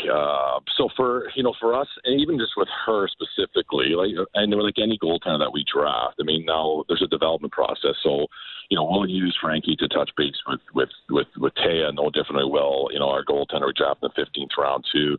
And the idea behind that is let's just get them on the ice and hopefully around, our goaltending coach and the rest of our staff as much as we can. And the COVID protocol now will limit what we would traditionally do. We'd love to have some kind of spring camp and an orientation style. We won't be able to do that. So we'll do something virtual later this week, and hopefully when the doors open up and we can get back to seemingly reality, then the idea is to get, all of our prospects around, our coaching staff to see what we have. I mean, that's the reality, right? At the end of the day, we drafted 16 players. We're celebrating our first round pick, and I'm happy to talk about Tay and how awesome this is. But the reality is, everyone's going to crack at it, and we'll treat her like no one else. With Dylan Sika, the general manager of the Sarnia Sting, I mean, just from the scouting that you do, Dylan, do you sense that trend might be the wrong word here, but do you think that this barrier-breaking moment will lead to more females being drafted into the OHL and given a legitimate opportunity to make the teams that draft them? I'm glad you asked me that question. And before we selected her, this was our thought. We thought, we're happy with the hockey-related decision, and the rest of it, we thought, we're cognizant, like I said, right? This is a barrier-breaking scenario. So if that's the residual, spin-off of this is that it creates attention for females, and whether that be in the boys on the men's side, or whether maybe it puts more interest in the women's side. That's what we're happy to partner in that scenario. And we partnered with Carolyn Prevost. She's a PWPHA player. She's a Sarnia native, and as a women's ambassador, our goal is how do we help drive women's hockey? So, in taking Taya, we thought, right, this is going to open some doors, and let's hope that happens. On the women's side, whether it be with the men's side, yes, that's a great positive residual situation. And we also realize it's great for her and her career too. So we're happy to partner with her, like I said. I've been doing a bit of development work with minor hockey players in Toronto, and the 2005 class was the group I worked with. But, you got a couple special players in McDonnell and Lalkin, and I think Lalkin in the second round was probably one of the biggest steals of the draft. How hard was that this year deciding who to get? We watched more video, Mike, than I would have ever imagined. Difficult, hard in the sense because you trust your instinct after multiple viewings, right? All of your staff, you've got, 20, 30 viewings, and the video seems to be the supplementary part of it all. This year it was the opposite. The video drove our scouting, and the odd arena we could get into, we were fortunate to do so. I'm glad we mentioned that, Angus McDonnell and Ben Lalkin, like those are two, we think could be dynamic players in our league. I'll tell you, the debate on Ben was not long. Once his name was there at that point, we were scrambling to get his name into the game, so we could celebrate both of those two players. What has the last 15, 16 months been like, Dylan? I mean, we've all lived our own experience in COVID. I understand that. But ever since the OHL season shut down in early 2020, you've now lost a full season subsequently. I'd imagine, aside from just being frustrated, it's got to just be, life-changing from the way you talked about all the video you've watched. Not sure when the sport's going to come back, et cetera. We're hopeful for the fall. People are getting vaccinated, all of that stuff. But what's the last year and a bit been like for you? I think the biggest challenge, and I know in our organization, we really put a lot of energy and effort into like the mental health of the player and the people that are prospects and our current guys. That was the thing that I feel. I think, and we've come out of this in such a more positive way. We partnered with a mental performance coach, and we did some initiatives that we likely would have never done in the past. The virtual meetings, weekly, touching base. But that was the biggest challenge, was maintaining their mental health. And while they're athletes, they're passionate. They really want to be part of it. And we were on the edge of our seats throughout the winter, waiting and being ready to go and having it. But that was probably the biggest concern that we had, is how do we make sure that they're okay? And then the reality was, I think our league did a great job with, working to try to get us to a point where we could play. And then we know now, and all the work that they've done, that we're ready and ramped up for September. But no question, the challenge was the mental health side of it. I know all the teams in our league, had the same challenge and worked through it. But we're happy with what we're able to do, is keeping our guys positive and around each other as best we could, being that they were spread across North America. With Hatcher stepping down, are you close to hiring a new coach yet? That must be a tough process as well right now. Well, Mike, your resume hasn't come through to my inbox yet, but there's a lot of video. There's a lot of video you can pour over. Yeah, I might need it. I think I might need it. But the truth is, some great candidates. We've had a lot of people reaching out. I've done some interviews already. We'll do a few more this week. No rush. But I think we want to move forward quickly. We're really happy with their draft picks, and we talked about Angus and Ben already and the others. But no, we do want to kind of circle in on this quickly. But the due process, it's a cliche line, but there'll be a process to it for sure. I got to say, Dylan, feels like we're reminded more often these days that time doesn't stand still. It is somewhat mortifying to me that kids born in 2005 are now being drafted into the OHL. Yeah, I don't crazy. know. It's crazy. It's absolutely nuts. Thank you for doing this. We really appreciate your time this morning. Congratulations on making some important history. We wish you, your organization, and certainly Taya very well. Thanks, guys. Have a great day. But Dylan Sika is the GM of the Sarnia Sting. I was just thinking, as you and Dylan were talking, like, I was hosting Ottawa 67's broadcasts on Rogers Community TV in 2005. Like the season I'll never forget for that part of my career was 04-05, the NHL lockout. The full year lockout, the 67s were drawing 10,000 fans to every home game that year because there was no Senators, and that was the only hockey you could get. And kids who were born that year are now being drafted into. It's just nuts. Well, I had these kids at 11 and 12 years old. Like, that's where I started doing development work with them. And I had a friend reach out, said, hey, sent me 4 or 5 names, these kids that you worked with all just got drafted. I'm like, it's the 05 draft year? And he said, yeah. And I'm like, oh gosh, just, you can't believe it. They're going to be gone this year. A lot of them, right? It's a young age, like sending 16-year-olds off to play junior hockey. I'm sorry, but it's a young age. And just the fact working at these guys for the last, 5 years, it's hard to believe that they're gone to the OHL. Well, you did it. I mean, you moved to Kingston, right? And imagine being a kid from Kingston or Ottawa or North Bay, and all of a sudden you're moving to Sarnia. I mean, it might have been the first time you ever heard of that town. It's a real young age for stuff like that to happen. Morgan Campbell of CBC Sports and the New York Times in about 15 minutes on the Floyd Mayweather, Logan Paul debacle. Up next, Donovan Bennett.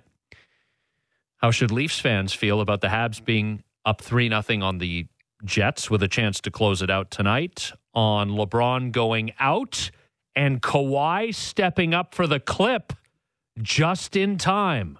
Donovan Bennett in a moment. Here's what we're talking about this morning on Leadoff. Sportsnet 590 The Fan. A couple of 5-1 scores in the Stanley Cup playoffs. The Habs are up 3-0 on the Jets, winning at home last night 5-1. No rest for the weary. Game 4 and the possible clincher for the Habs to get into the Final Four tonight. And you could watch the game on Sportsnet and on Hockey Night in Canada. By the way, the Habs would play the winner of Colorado-Vegas if they advance. Vegas beat Colorado 5-1, so that series is now tied 2-2. The Knights have outplayed the Avalanche in 3 consecutive games now, and that series will go back to Colorado for Game 5 tomorrow night. Games on the docket tonight. The Islanders and the Bruins series tied 2-2. And as I said earlier, the Canadiens will host the Jets in Game 4. Blue Jays fall 6-3 to the Astros yesterday, so they lose 2 out of 3 to Houston. They are off tonight, start a 6-game road trip in Chicago against the White Sox tomorrow night. Kawhi, an assist shy of a triple-double. The Clippers in Game 7 eliminate the Dallas Mavericks, 126-111. Luka Doncic, it's not like he didn't do his part. He factored in on 77 of Dallas's 111 points, either scoring them or assisting on them, but it wasn't enough in the Clippers' advance. Atlanta, a 128-124 victory in Philadelphia in Game 1 of their second-round playoff matchup. All right, Donovan Bennett is a host, a writer, a producer for Sportsnet and Sportsnet.ca, and there's a bunch to get to with him. He joins us now. Good morning, sir. How are you? I'm well, thanks. How are you? And before you ask me whatever it is you're going to ask me, because I have no idea whenever I come on what we're going to talk about, but I always enjoy the conversation, and I love seeing how I can derail the conversation to something else. Can I just say how profound, important, well-produced, authentic, at times maddening Outfield was, your documentary? I don't know how much you've talked about it on the show. I'm not sure if you want to talk about it on the show, but I just want to say, from someone who knows you quite well and maybe thought they knew you quite well, thank you. It's certainly a really important piece of work for the LGBTQ plus community, but it's important work for all of us. And I know it couldn't have been difficult, but it was amazing. So thank you. Thank you for saying that, pal. And I'll tell you this right now. I mean, we're all in this together, right? The world needs to become a better place, and we work on it each and every day. And I do just want to shout out Stéphane Perret, who did an unbelievable job producing it. He's the one who coordinated all of it, got us all together, put it all together. Brilliant work. Lots of talented people behind the scenes who do this stuff. And Stéphane himself is LGBTQ+. So it's important that we have representation at all levels, and he did a wonderful job. You didn't derail it. I appreciate that. But now I'm going to get us back on track here, to the extent that it was derailed. So the Montreal Canadiens have a 3-0 series lead on the Winnipeg Jets, which can only drive the knife further into the livers of Toronto Maple Leafs fans. I don't know if the Leafs would have a 3-0 series lead on the Jets, but Donovan, when you consider how close the Leafs were, up 3-1, couple of overtime games in games 5 and 6, watching the old rival do what it's doing is maddening. It's funny you say that, right? Because life and expectations are all about your perception. And I'm watching the series a little bit differently. I feel like it would be maddening for our friends in Edmonton. Like, that's how far you are from contending for a championship in the prime of Connor McDavid's career. You got destroyed by Winnipeg. Like, the series was never really close. At least the Maple Leafs controlled the series, should have won it, had many opportunities to win it. Edmonton wasn't really close after being clearly the second best team in the North for the balance of the year. And now the team that you destroyed, mind you, they're not the same team with their best offensive player being suspended and having multiple injuries. But seeing them being dominated by Montreal, I think is more maddening for friends in Edmonton. But, I mean, Maple Leafs fans, and they're not just in the GTA, they're all across the country, they'll find any reason to be upset. They're going to look at anything with the glass being half empty and not half full.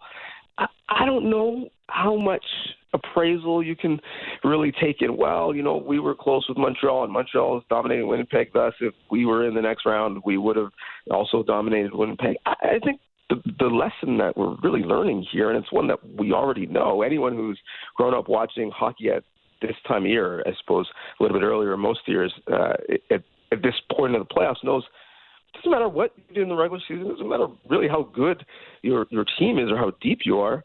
If you have the best goalie in a series, and in this case, I would still say the best goalie in the world, he could steal you a game or a series. And so, yeah, Montreal is flying high, and it's not as if Jack Campbell wasn't good. He gave up some softies, yes, but he also shut the door when some games could have been even further out of hand. But I think you just have to say, well, Carey Price is that dude, and man, hopefully we'll run it back and not run into him in the first round when he's standing on his head.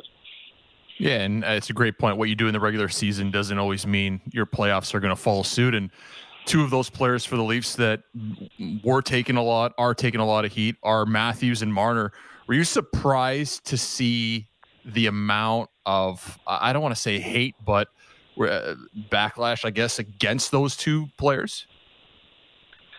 No. I mean, so specifically with Marner, no, because this is not a small sample, right? This is the balance of his postseason career and his young career, specifically in series-deciding games. He has been somewhat MIA. Matthews, what was the conversation we were having after the first couple games? Oh, my goodness, he's going into the corners. He's loving the scrums and the rough stuff. He's smiling. He's becoming a little bit of a meme, how much he's embracing the physicality. So with Matthews, less so with Marner, certainly I think, you know, the conversation is a little bit more warranted. And Matthews, even though he wasn't scoring, he was creating some chances and getting in high danger areas. Marner, it just seemed every time he had the puck on his stick in a place where he could make a big play, he was fighting it. And when it didn't go his way, he was looking into the stands, looking up in the sky, looking for help from somewhere. He never felt like he believed he was going to, you know, open up his account and really start to create some chances or bury some points. So I think differently, but also, like, let's be honest. If we're looking at the contracts and they're grouped together because they play together and because they're the $10 million guys that were playing at that point, if we look at the contracts, I believe, and I'm interested to hear what you guys think, I believe that they got a fair, if not a bit of a discount with Matthews. If Matthews really wanted to be difficult, he could have driven that number up a little bit higher. I think the Marner camp won their contract. I think the fact that he's a $10 million plus player is a good outcome for him, given, you know, the profile and size of players like him and what they've been paid in the past. So I think, you know, again, life is all about expectations. And when you see someone maybe not fulfilling their contract at that level and coming through in the big moments, I think people certainly are going to be upset, even though it's irrational, but look for maybe, is this the way to go forward with having a team that is so top heavy and you're paying so much for four guys and you really can't balance the roster appropriately? Well, the fear I have about the Matthews contract is the fact there's only 3 years left on it. Like you know, I think we all knew he was going to get paid. He deserves to get paid. He's one of the best players in the game. At least the Oilers, Donovan, can look at this and say, all right, we're paying Connor about $12 a year on the AAV. We signed him to the max term, 8 years at the time, 6 years left, right? I mean, that to me is the key. They've got a half a decade to work with this thing, whereas the Maple Leafs are starting to push up against it. Austin and Nylander 3 years away, Marner and Tavares 4 years away, presuming, perhaps wrongly, that they all remain in Toronto for the life of their contracts. Right. And I think the sell to get them to remain in Toronto the life of the contracts is, listen, if you do something special here, it will trump what you could do anywhere else. That will pay for itself in spades post-career. I mean, there are still Maple Leafs who went deep in the playoffs who are treated like gold in the city, never mind if someone were to get to a Stanley Cup or never mind hoist one. So the problem, though, I think that you're pointing out is, well, what will average salaries be by the time you're having this conversation again? Yes, McDavid really set the ceiling, but when his deal elapses, he's going to be great value, assuming that the cap continues to go up, and we don't know what's going to happen coming out of a global pandemic or how long that halo is going to be over the league. But with some new TV money in the United States, eventually with more TV money coming in Canada, you're expecting that cap number to go up steadily over the balance of McDavid's contract. And so I think to point out the term, certainly in getting people nervous, is right to do. I'm fascinated by this offseason more than any of the others. And yes, they had some high-profile early exits, and everyone who felt like this one was difficult. Do you not remember what it felt like against Boston multiple times? That, I think, was much more difficult to stomach. But they've been pretty clear that with their stars anyways, they're going to run it back, that they're not going to give up on this group. So this is not basketball where you can just get Kawhi Leonard to come in for a year and change everything and then leave, and that changes the way the franchise feels about itself, never mind what the public feels about it. In hockey, you literally have to build brick by brick by brick, and a lot of that is built now. So other than tearing parts down and building again, I'm not sure how you change the makeup for this team mentally, never mind what it looks like on the ice. What are you thinking when you watch a game that's being played in Montreal with 2,500 fans, and then you see what's going on south of the border with 18,000 fans in Vegas? Are you shocked at all, or is it just, hey, that's the way things are? And then done south of the border. throw some of the good and the bad that's going on in the NBA playoffs with crowds as well. Yeah. So jarring, I guess, would be the word that I'd use. Like, I don't know what you guys, even watching television shows that were clearly filmed pre-pandemic and COVID's not part of the plot line. I'm like, you guys are standing too close. This is making me nervous. Like, that's the way I view everything through now. So to watch a sporting event, whether it's Vegas or Boston, seeing a hat trick in Boston, like remembering what that was like when that's right. You scored 3 goals and there was a bunch of fans there to throw hats on the ice. All of this is I'm have to relearning, I suppose, what it's like to see a full building in the playoffs in the NHL and also in the NBA. And Scott, to your point, the NBA, I think fans are relearning how they're supposed to act at NBA games. No, you're not supposed to throw popcorn at people. No, you're not supposed to spit on people. Like, are we in grade school or kindergarten at this point? So I think we're all relearning. The United States vaccine rollout has been well advanced of ours for a while. But we are, if you're paying attention, not to be an epidemiologist or anything, we're fastly catching up with the rest of the world, including the United States. But I think the PR in our country about how far behind we've been and how bad things have been, how poorly managed it's been at all levels of government, is still hanging over us, that even though it probably is a lot safer to open up more so and closer to what the United States is doing, maybe something in the middle between we're back open, or in some states they're really never closed. To us, where it's a really, really measured approach probably is the right answer.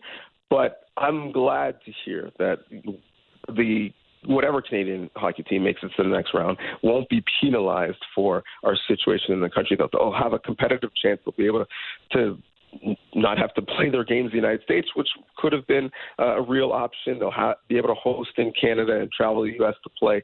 So I'm glad we're getting there. But, yeah, it is still odd to experience and watch and see the great difference. Like Quebec, who's, I suppose, been the most progressive in terms of opening things up.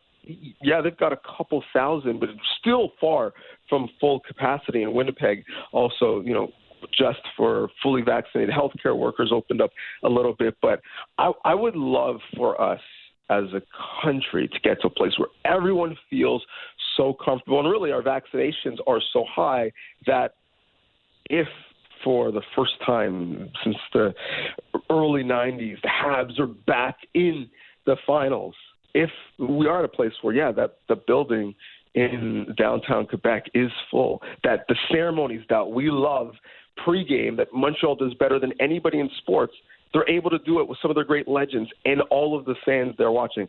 That's supposed to light at the end of the tunnel that I'm hoping for, but we still have a ways to go before we get there. With Donovan Bennett on leadoff, Sportsnet 590, The Fan. So despite the best efforts of Luka Doncic, there is a guy, and his name is Kawhi.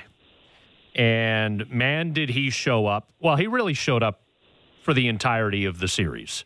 But man, did he really show up in Game 6. And did he ever show up with an assist shy of a triple-double in Game 7? There are stories like Chris Paul in Phoenix getting past LeBron, and could this be the deep run for Chris Paul and the shot at the elusive NBA title? I guess we'll find out. But Kawhi and the Clip have pushed through the first round, and there he is again, Donovan, playing his best basketball at the most important time. Yeah, and taking on another superstar playing their best basketball at the most important time, right? We saw him in Toronto take on Giannis and really stymie him. And I don't want to say he stymied Luka, because Luka was great throughout the series and really showed that, he's not a true NBA rookie. He's played massive games in Europe and internationally. But Kawhi, you said that man. I think that robot is more appropriate, right? The moment doesn't matter. The situation doesn't matter. Who is guarding him or who he's guarding doesn't matter. Can't speed him up or slow him down offensively. He gets to his spots, or when he needs to, gets to the basket or to the free throw line. He's just that institutional calm that I think that franchise is needed. The Clippers needed it. They literally haven't been here before as a franchise in terms of having these championship expectations, but nothing about them is calm. Paul George seems to always be in his feelings. It's like he's playing with like a Drake sad song in his mind all of the time, and he brings that into his press conferences. Steve Ballmer, the owner, is always losing it on the sidelines. It's a bit annoying to watch at this point, but Kawhi is not fazed or bothered by any of this, and we saw what that meant for the Toronto franchise and how he really, more than anything, showed them how to win and how to handle these situations. And he's doing the same for the Clippers. And now, you're right, with the Lakers, who the Clippers were trying to duck, no longer in the playoffs. The West is wide open. And whoever comes out of the cage match, it's going to be the East between the Sixers, the Nets, the Bucks, and now really flying Hawks team will have their hands full with, I think, a Clippers team who I honestly think the bracket has broken for them. And just looking at how they're playing and how they finished off the Mavericks, I'm not sure anyone, aside from maybe Phoenix, has more depth and has a star that can close games out like Kawhi. So I wouldn't have been surprised if once again the Clippers went out in the first round. But now, having seen them come back from 2-0, I wouldn't be surprised if Kawhi once again is holding the Larry O.B. I really wouldn't. And if he does, good for him, because he is, especially when he's healthy, an awesome player. We'll leave it there for now, Donovan, and get you back on ASAP. Always love our chats. Thank you. Thank you. Enjoy it, fellas. Donovan Bennett, host, writer, producer, Sportsnet and Sportsnet.ca. Morgan Campbell, thumbs up. We got him. All right, here he is from CBC Sports. The New York Times, he has long covered combat sports, written about them, and I don't know. I'm not going to speak for him. Maybe he did enjoy. At the very least, he endured Floyd Money Mayweather, emphasis on money, and Logan Paul last night. Morgan, it's always good to hear your voice. So, yes. Did you endure or did you endure and enjoy that spectacle last night? The highlight of the card for me, as someone who really enjoys craft and the competition of boxing, was the second fight of the evening, Luis Arias and Jarrett Swift-Hurd, which was, a significant fight in the context of those two men's careers. Highly competitive, a lot of action. It's one of these fights that the people who know boxing knew was going to be a good fight, but then also a lot of these drive-by fans who came to see the freak show at the top of the card could appreciate, even if they didn't understand boxing, just because it was so violent and fast-paced. Now, as far as the main event was concerned, it was ugly. Mayweather's a little old guy that beat up on this big young guy. And the big young guy leaned on Mayweather and tried to hug him and tried to make him tired, and that was about the extent of his strategy. And it was really awkward and halting and herky-jerky action, but Mayweather was clearly the better boxer, but we knew that.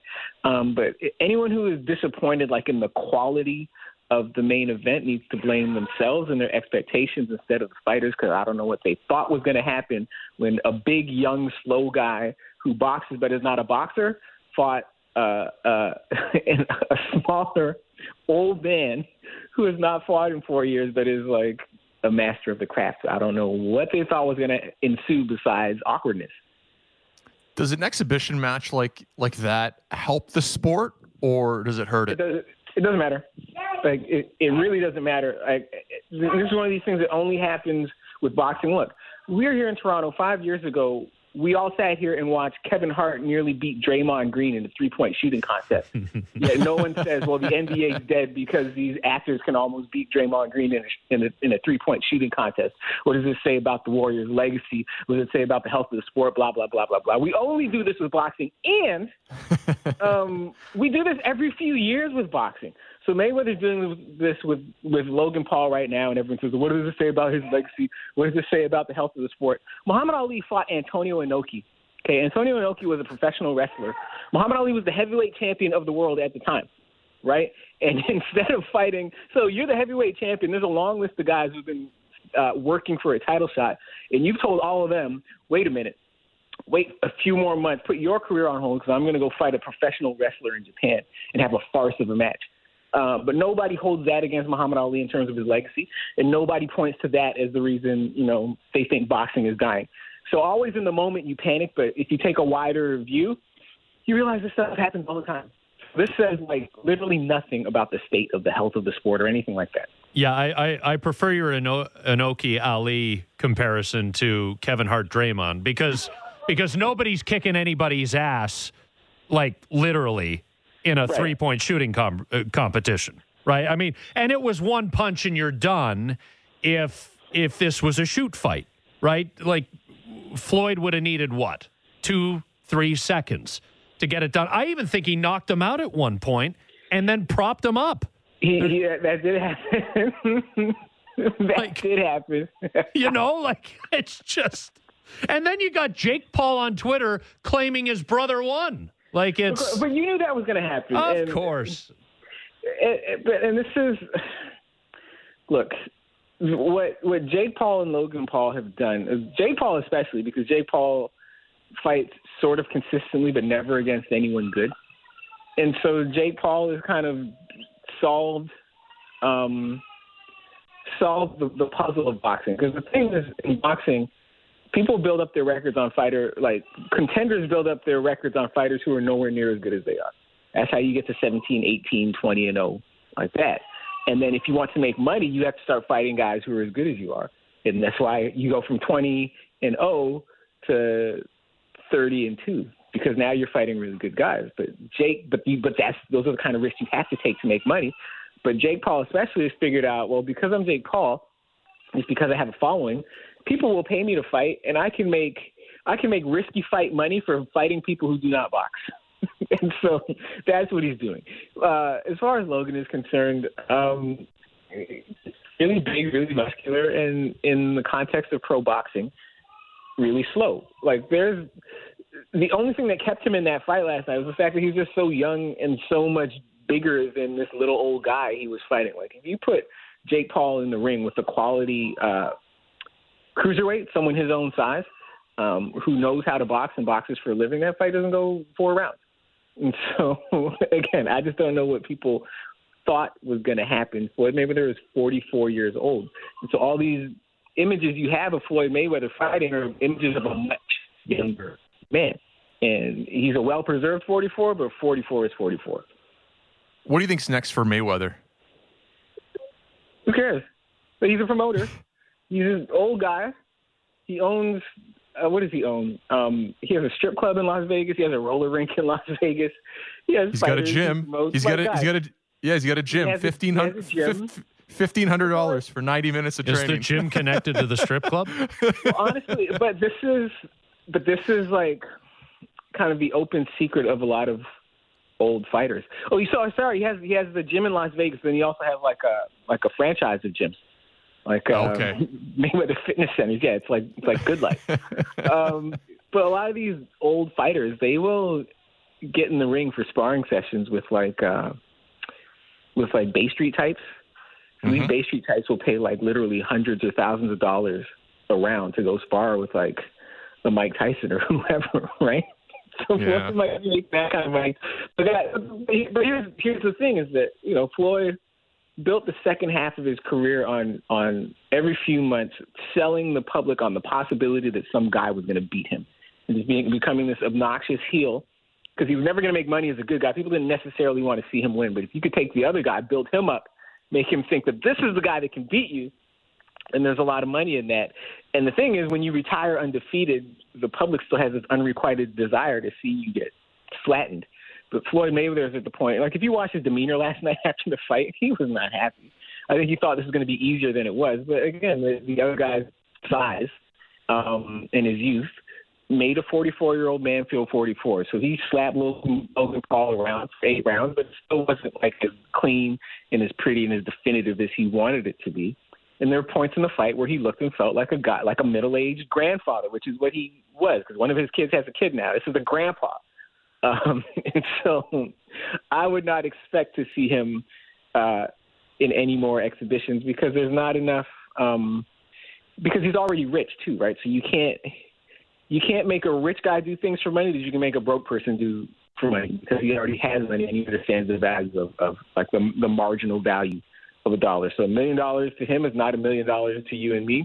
And so he's like, well, there's not enough money in any of these fights now to justify me getting off my middle age behind and training seriously and trying to make these things happen. So I don't think you're going to see him fight again. I'll tell you what, whatever laughing we're doing at all of this, I don't think Money Mayweather cares. He got an 8-figure payday and Logan Paul got a real decent downside and is probably well into the 7 figures based on his share of the pay-per-view buy rate. So whatever laughing we're doing at these guys, they're laughing all the way to the bank. They're fine with it. Yeah, well, you don't become a YouTube celebrity by having a sense of shame, right? Yes.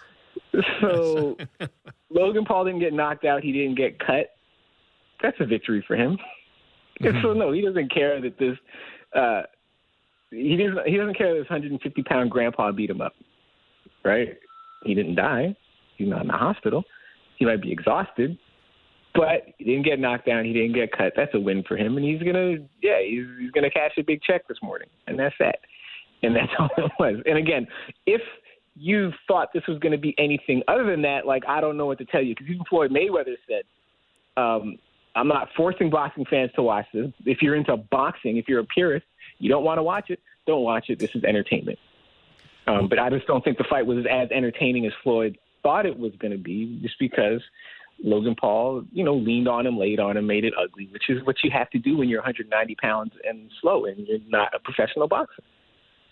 We'll leave it there, Morgan. Always fun to chat. Thanks for doing this, and we'll have you back on soon. Can't wait. All right, take it easy, guys. Morgan Campbell of CBC Sports, the New York Times, all over the Money Mayweather Logan Paul spectacle yesterday. Christopher Stieg. There's going to have to be a Phil Kessel impersonation mixed in somewhere. What's working so well for the Habs? Steger's next. This is Lead Off with Ziggy and Scotty on Sportsnet 590 The Fan.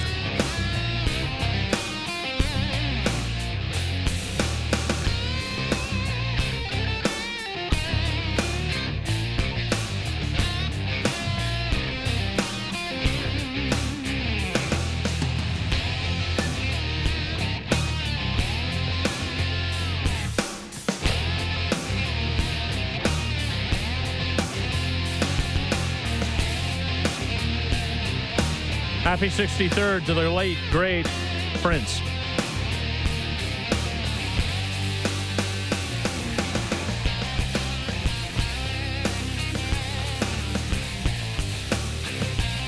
This Montreal Canadiens thing, Ziggy, it's just... Can't get over it. I need some time. I need some time once it's over. And it's very clearly not at this point. And you've got Carey Price, and they're pouncing on everything shorthanded, turning it into offense. And they are up 3-0 on the Winnipeg Jets with a chance to sweep Winnipeg out of the playoffs and advance to the Final Four as the Canadian or North Division's representative tonight. Christopher Stieg is a 2-time Cup champ. Played for the Leafs in 2010, 2011, and he is with us now for his weekly hit. Is it at a point, Chris, where deniers like me need to acknowledge that this Montreal Canadiens team is good? First off, it's Prince's birthday.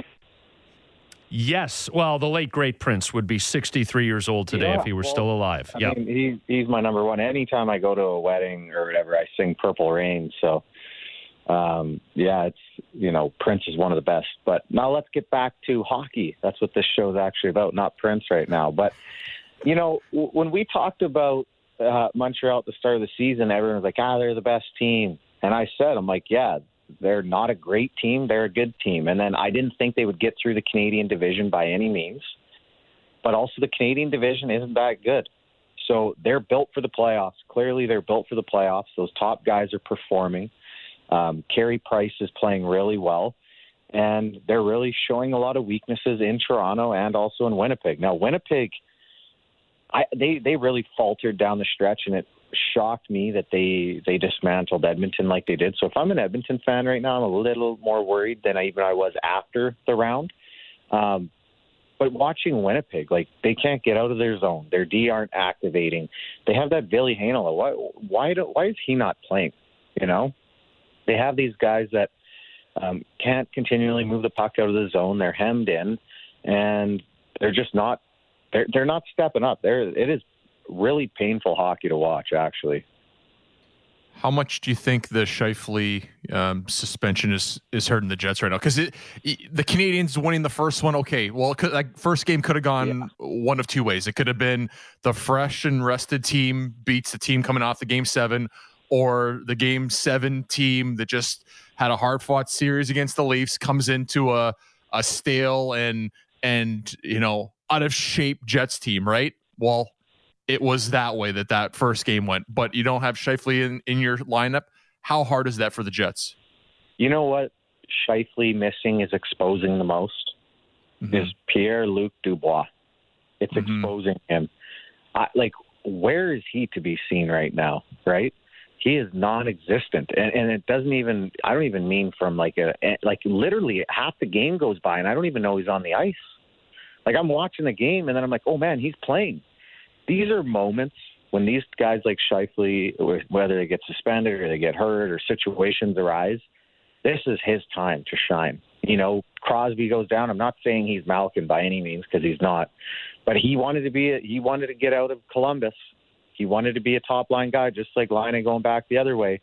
And it's just crazy that he has not stepped up and he's not playing the way you'd expect him, or at least stepping up in these games and bringing his game to another level. But what that has done for me is it's exposed him the most. Something to chew on, brought to you by Great Canadian Meat with Christopher Stieg. and look, revisionist history is pointless, and I understand that. And Philip Deneau's been fantastic in the role that he has played. But I'm wondering, Chris, and if ifs and buts were candy and nuts, we'd all have a Merry Christmas and all that stuff. But no Tavares, essentially from the halfway point of Game 1 for the Maple Leafs. No Scheifele because of a silly decision he made and then the subsequent suspension. The Habs are supposed to be weak up the middle. Did the Leafs losing one of their top two guys and did the Jets losing their top guy up the middle? You talk about Dubois and the effect that that's had on him.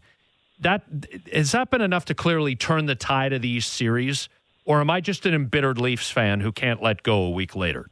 No, you're 100% right that these guys, both teams lost their top line centers. I mean, obviously Tavares is the second line, but both these guys, after Tavares goes, we've always asked that question. Where's that third line center? Where's that guy on the Leafs going to be? I still think that's the massive hole because when Tavares goes down, you need a guy that can go in, or if situations arise in the playoffs where he's not maybe playing good, you need a guy to go in.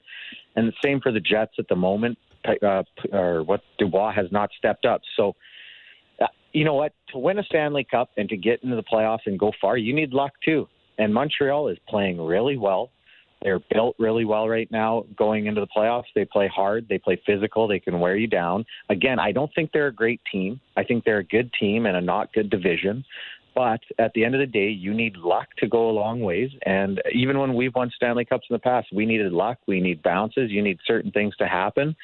And right now, every time Montreal comes into a round, the other team loses one of their top centers, and obviously that plays into Montreal's hands. How much does scoring first and taking control of the game matter in the playoffs? And I know they're throwing it up on the broadcast on how long, or I guess the streak right now of the Canadiens holding a lead in the game, and it goes back to Game 5 against the Leafs. Is this sustainable for the Canadiens, or as soon as they get down in any game, their odds go down drastically? I don't know. You should ask Colorado. You should ask Colorado that last night. They scored early on, and they didn't touch the puck the rest of the game. But Montreal's, you're right. Montreal's feeling it. They're checking extremely well. They're playing hard. All four lines are contributing. They're going to the net. And the back, just the one thing that Montreal's doing, which at the start of the series against Toronto they weren't doing, is they weren't using the back of the net offensively. And I kind of thought whatever team was going to start to get the puck behind the net, create confusion, that's generally where a lot of the offense comes from playoff hockey, because there's so much confusion. Guys are like overhyped. They're going into positions they shouldn't be. Montreal's really done that well. You've seen from the Perry goal, he dominates behind the net, in front of the net. And that's why he does so good in the playoffs, because in and around that area, it's hard. There's a lot of confusion and a lot of things can happen. And so in order to defend, though, they do it so well in the offensive zone right now. Now, is it sustainable? I don't know. We're going to find out. Who knows what the heck's going on in Winnipeg, if they ever score or if they ever get a lead. But when you get into the next round and you're playing Vegas or Colorado, you better have some resiliency, because now you're in the NHL, basically. You're in the NHL. You're out of the North Division with Christopher Stig. And I want to ask you about Colorado and Vegas. And we know that Colorado's a man short with Nazem Kadri serving his suspension. So Colorado thumps Vegas, who'd gone long with Minnesota in Game 1. And ever since then, Vegas has been the better team. There was a ticky-tack penalty call early in overtime of Game 2 against Vegas. Colorado takes advantage, scores the overtime winner, keep home ice advantage. Vegas has carried the play clearly and considerably in their 2 home games. Now we go back to Denver for Game 5 tomorrow night. I mean, I would imagine the Avs are up against it here, Chris. Like, just the way that this series has trended, you don't want to cough up Game 5 on home ice and have to try to survive in the Fortress in Game 6. No, and you could kind of see that just with how what's going on. Sorry, my phone's playing music right now. It's Prince's birthday. It is. Purple Rain, man.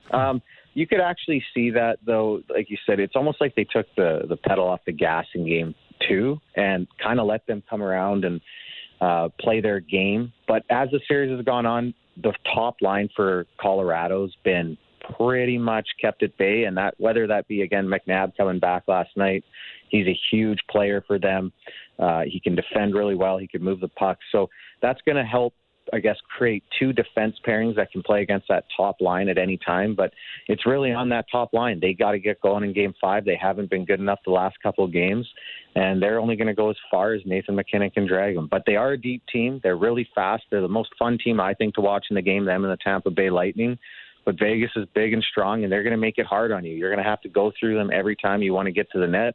You're going to have to go through them in the O-zone even. Right when you turn the puck over and you're going on offense, there's a Vegas guy in your face. They pressure high pressure. So it's frustrating for a skilled player because you're not going to get a lot of time and space with the puck. But it comes back to McKinnon. They got to be better than they were in the last couple games. Do you think it hurt them when the Avalanche coach Jared Bednar called them out after Game 3, saying it's not close? We're kidding ourselves. We think that's the competitiveness we need to beat the team that tied us for first in the league. Is that what do you think that's like for guys like McKinnon? Yeah, I was kind of shocked. I understand the psychology of it, right? You want to almost, when things are going good, sometimes you want to make it even tougher just so, you know, sometimes when you're playing, back in. It's like the coach, like you're feeling so good, and then it's like you come in after a period, you're up 2-3-0, and all of a sudden the coach is like, you guys are terrible. What are you doing? And it's just to like try to like settle you down, but sometimes it can have a bit of a reverse effect on you, psychologically. So I was shocked at how he basically he went at that press conference and how he talked about his team. I think they deserved a little bit more credit. But again, you saw last night, and Gary Galley kept touching on it throughout the game. Gary Galley's like, I don't think after Saad scored, they touched the puck all game, and they really didn't. But he kept harping on, well, this is what Bednar said. This is what Bednar said. This, like, okay, coach, like at some point, like you can be tough on us, and I understand there's a mental part to the game too, but I didn't like how hard he went at the team. I understand reeling them in, but, you know, to give him a lick, and I didn't quite get. Okay, so if Phil Kessel happened to be Colorado's head coach heading into Game 5, what would the pump-up speech sound like? Guys, I'm just going to tell you, I'm going to score. I'm going to do my part. But if Mac and Lando and Rance, if you don't show up, we're not winning the cup. Just hands down, that's it. Putting his jersey on, like, and then half the team too. Looking at him like in shock. He would look like, are you guys going to show up tonight? Oh, yeah. Oh, yeah. Now. I just picturing. You're putting me back in the dressing room. Oh, you're putting me back in the dressing room. You guys are having flashbacks. It's like a bad acid trip from a decade ago. Just having flashbacks. So Ziggy and I. Go ahead. You know, he's like, Seeger, the best play on the power play is just to get me the puck. Yes, that was said for sure. I don't care how you do it. Just get me the puck. Yeah. Just get me the puck. Oh, yeah. So Ziggy and I have this theory that Nikita Kucherov was playing incognito in the KHL all year. Otherwise, how do you explain this? This guy is unbelievable. Like, so he had hip surgery. I've had 2 of those hip surgeries. To come back after 6 months, first off, this is on Tampa Bay. They did it right, because when you have hip surgery, everyone's like, oh, you can come back at 4 or 5 months, but 4 or 5 months, you generally don't get that power training in. And I don't know if Ziggy can attest this with a surgery maybe he's had, but if you get to that 6-7 month mark, you get an extra month of training that can get you kind of your power. It can get your power up a level to where you need to go. So Tampa Bay didn't rush him. They didn't worry about it. They made sure he felt good before he came back. And you're right. Maybe he was, flying around playing in the Swiss League in the Alps that we didn't know about, because he's coming out here and he's skating around, not losing, like his energy levels are as high as ever, it looks like. And when you come back in, and these guys have been playing at a high level all year, and you can step in and just do what he's doing, it's incredible. It really is incredible. But I think it's a testament to their staff and everything they did in Tampa Bay. They did it right with him. But he comes in and he just dominates, which is shocking to me. Well, not shocking in a sense, because his brain, he doesn't really need to use his feet too much, because his brain is so far ahead of everyone else on the ice, so he can think his way around the ice, so he doesn't have to use his feet. But again, just to get your brain on the same level and one-touch plays, which he's doing, like a tap play into the middle, that takes a long time and a lot of touches to be able to do that. And he just comes back and does it. So he's incredible. I love watching him. And again, I think it's just an all-around testament to the team they have in Tampa Bay to handle the situation right and bring him back when he's fully ready. And yes, I did have hip surgery in 2008, and I'm still trying to find my legs. So hopefully I find them here soon, because it's been 12 years and they are really 13 years. It's tough. I don't know how these guys come back this quick. I mean, I know he's out for the season, but it's incredible. Yeah, it was. I don't, but he's Nikita Kucherov, and that's why we're sitting and talking on radio. Steger, always fun. Thanks for doing this, pal, and thanks for playing along with Coach Kessel. We'll see what he has to say next week. For sure. Take care, guys. Chris Versteeg, two-time Cup champ, a Maple Leaf in 2010, 2011. All right, the Jets could go out tonight. Montreal, man, who'd have thought the Montreal Canadiens could become the first team to advance to the Final Four? Think about that. It could happen tonight on Sportsnet and Hockey Night in Canada. We'll break it all down tomorrow morning. The Jays are off, back in action in Chicago tomorrow. Have a great Monday. Good shows next. In bocca al lupo a questa squadra italiana, gli allenatori Roberto Mancini e più importanti di Barcare di Ciro Immobile.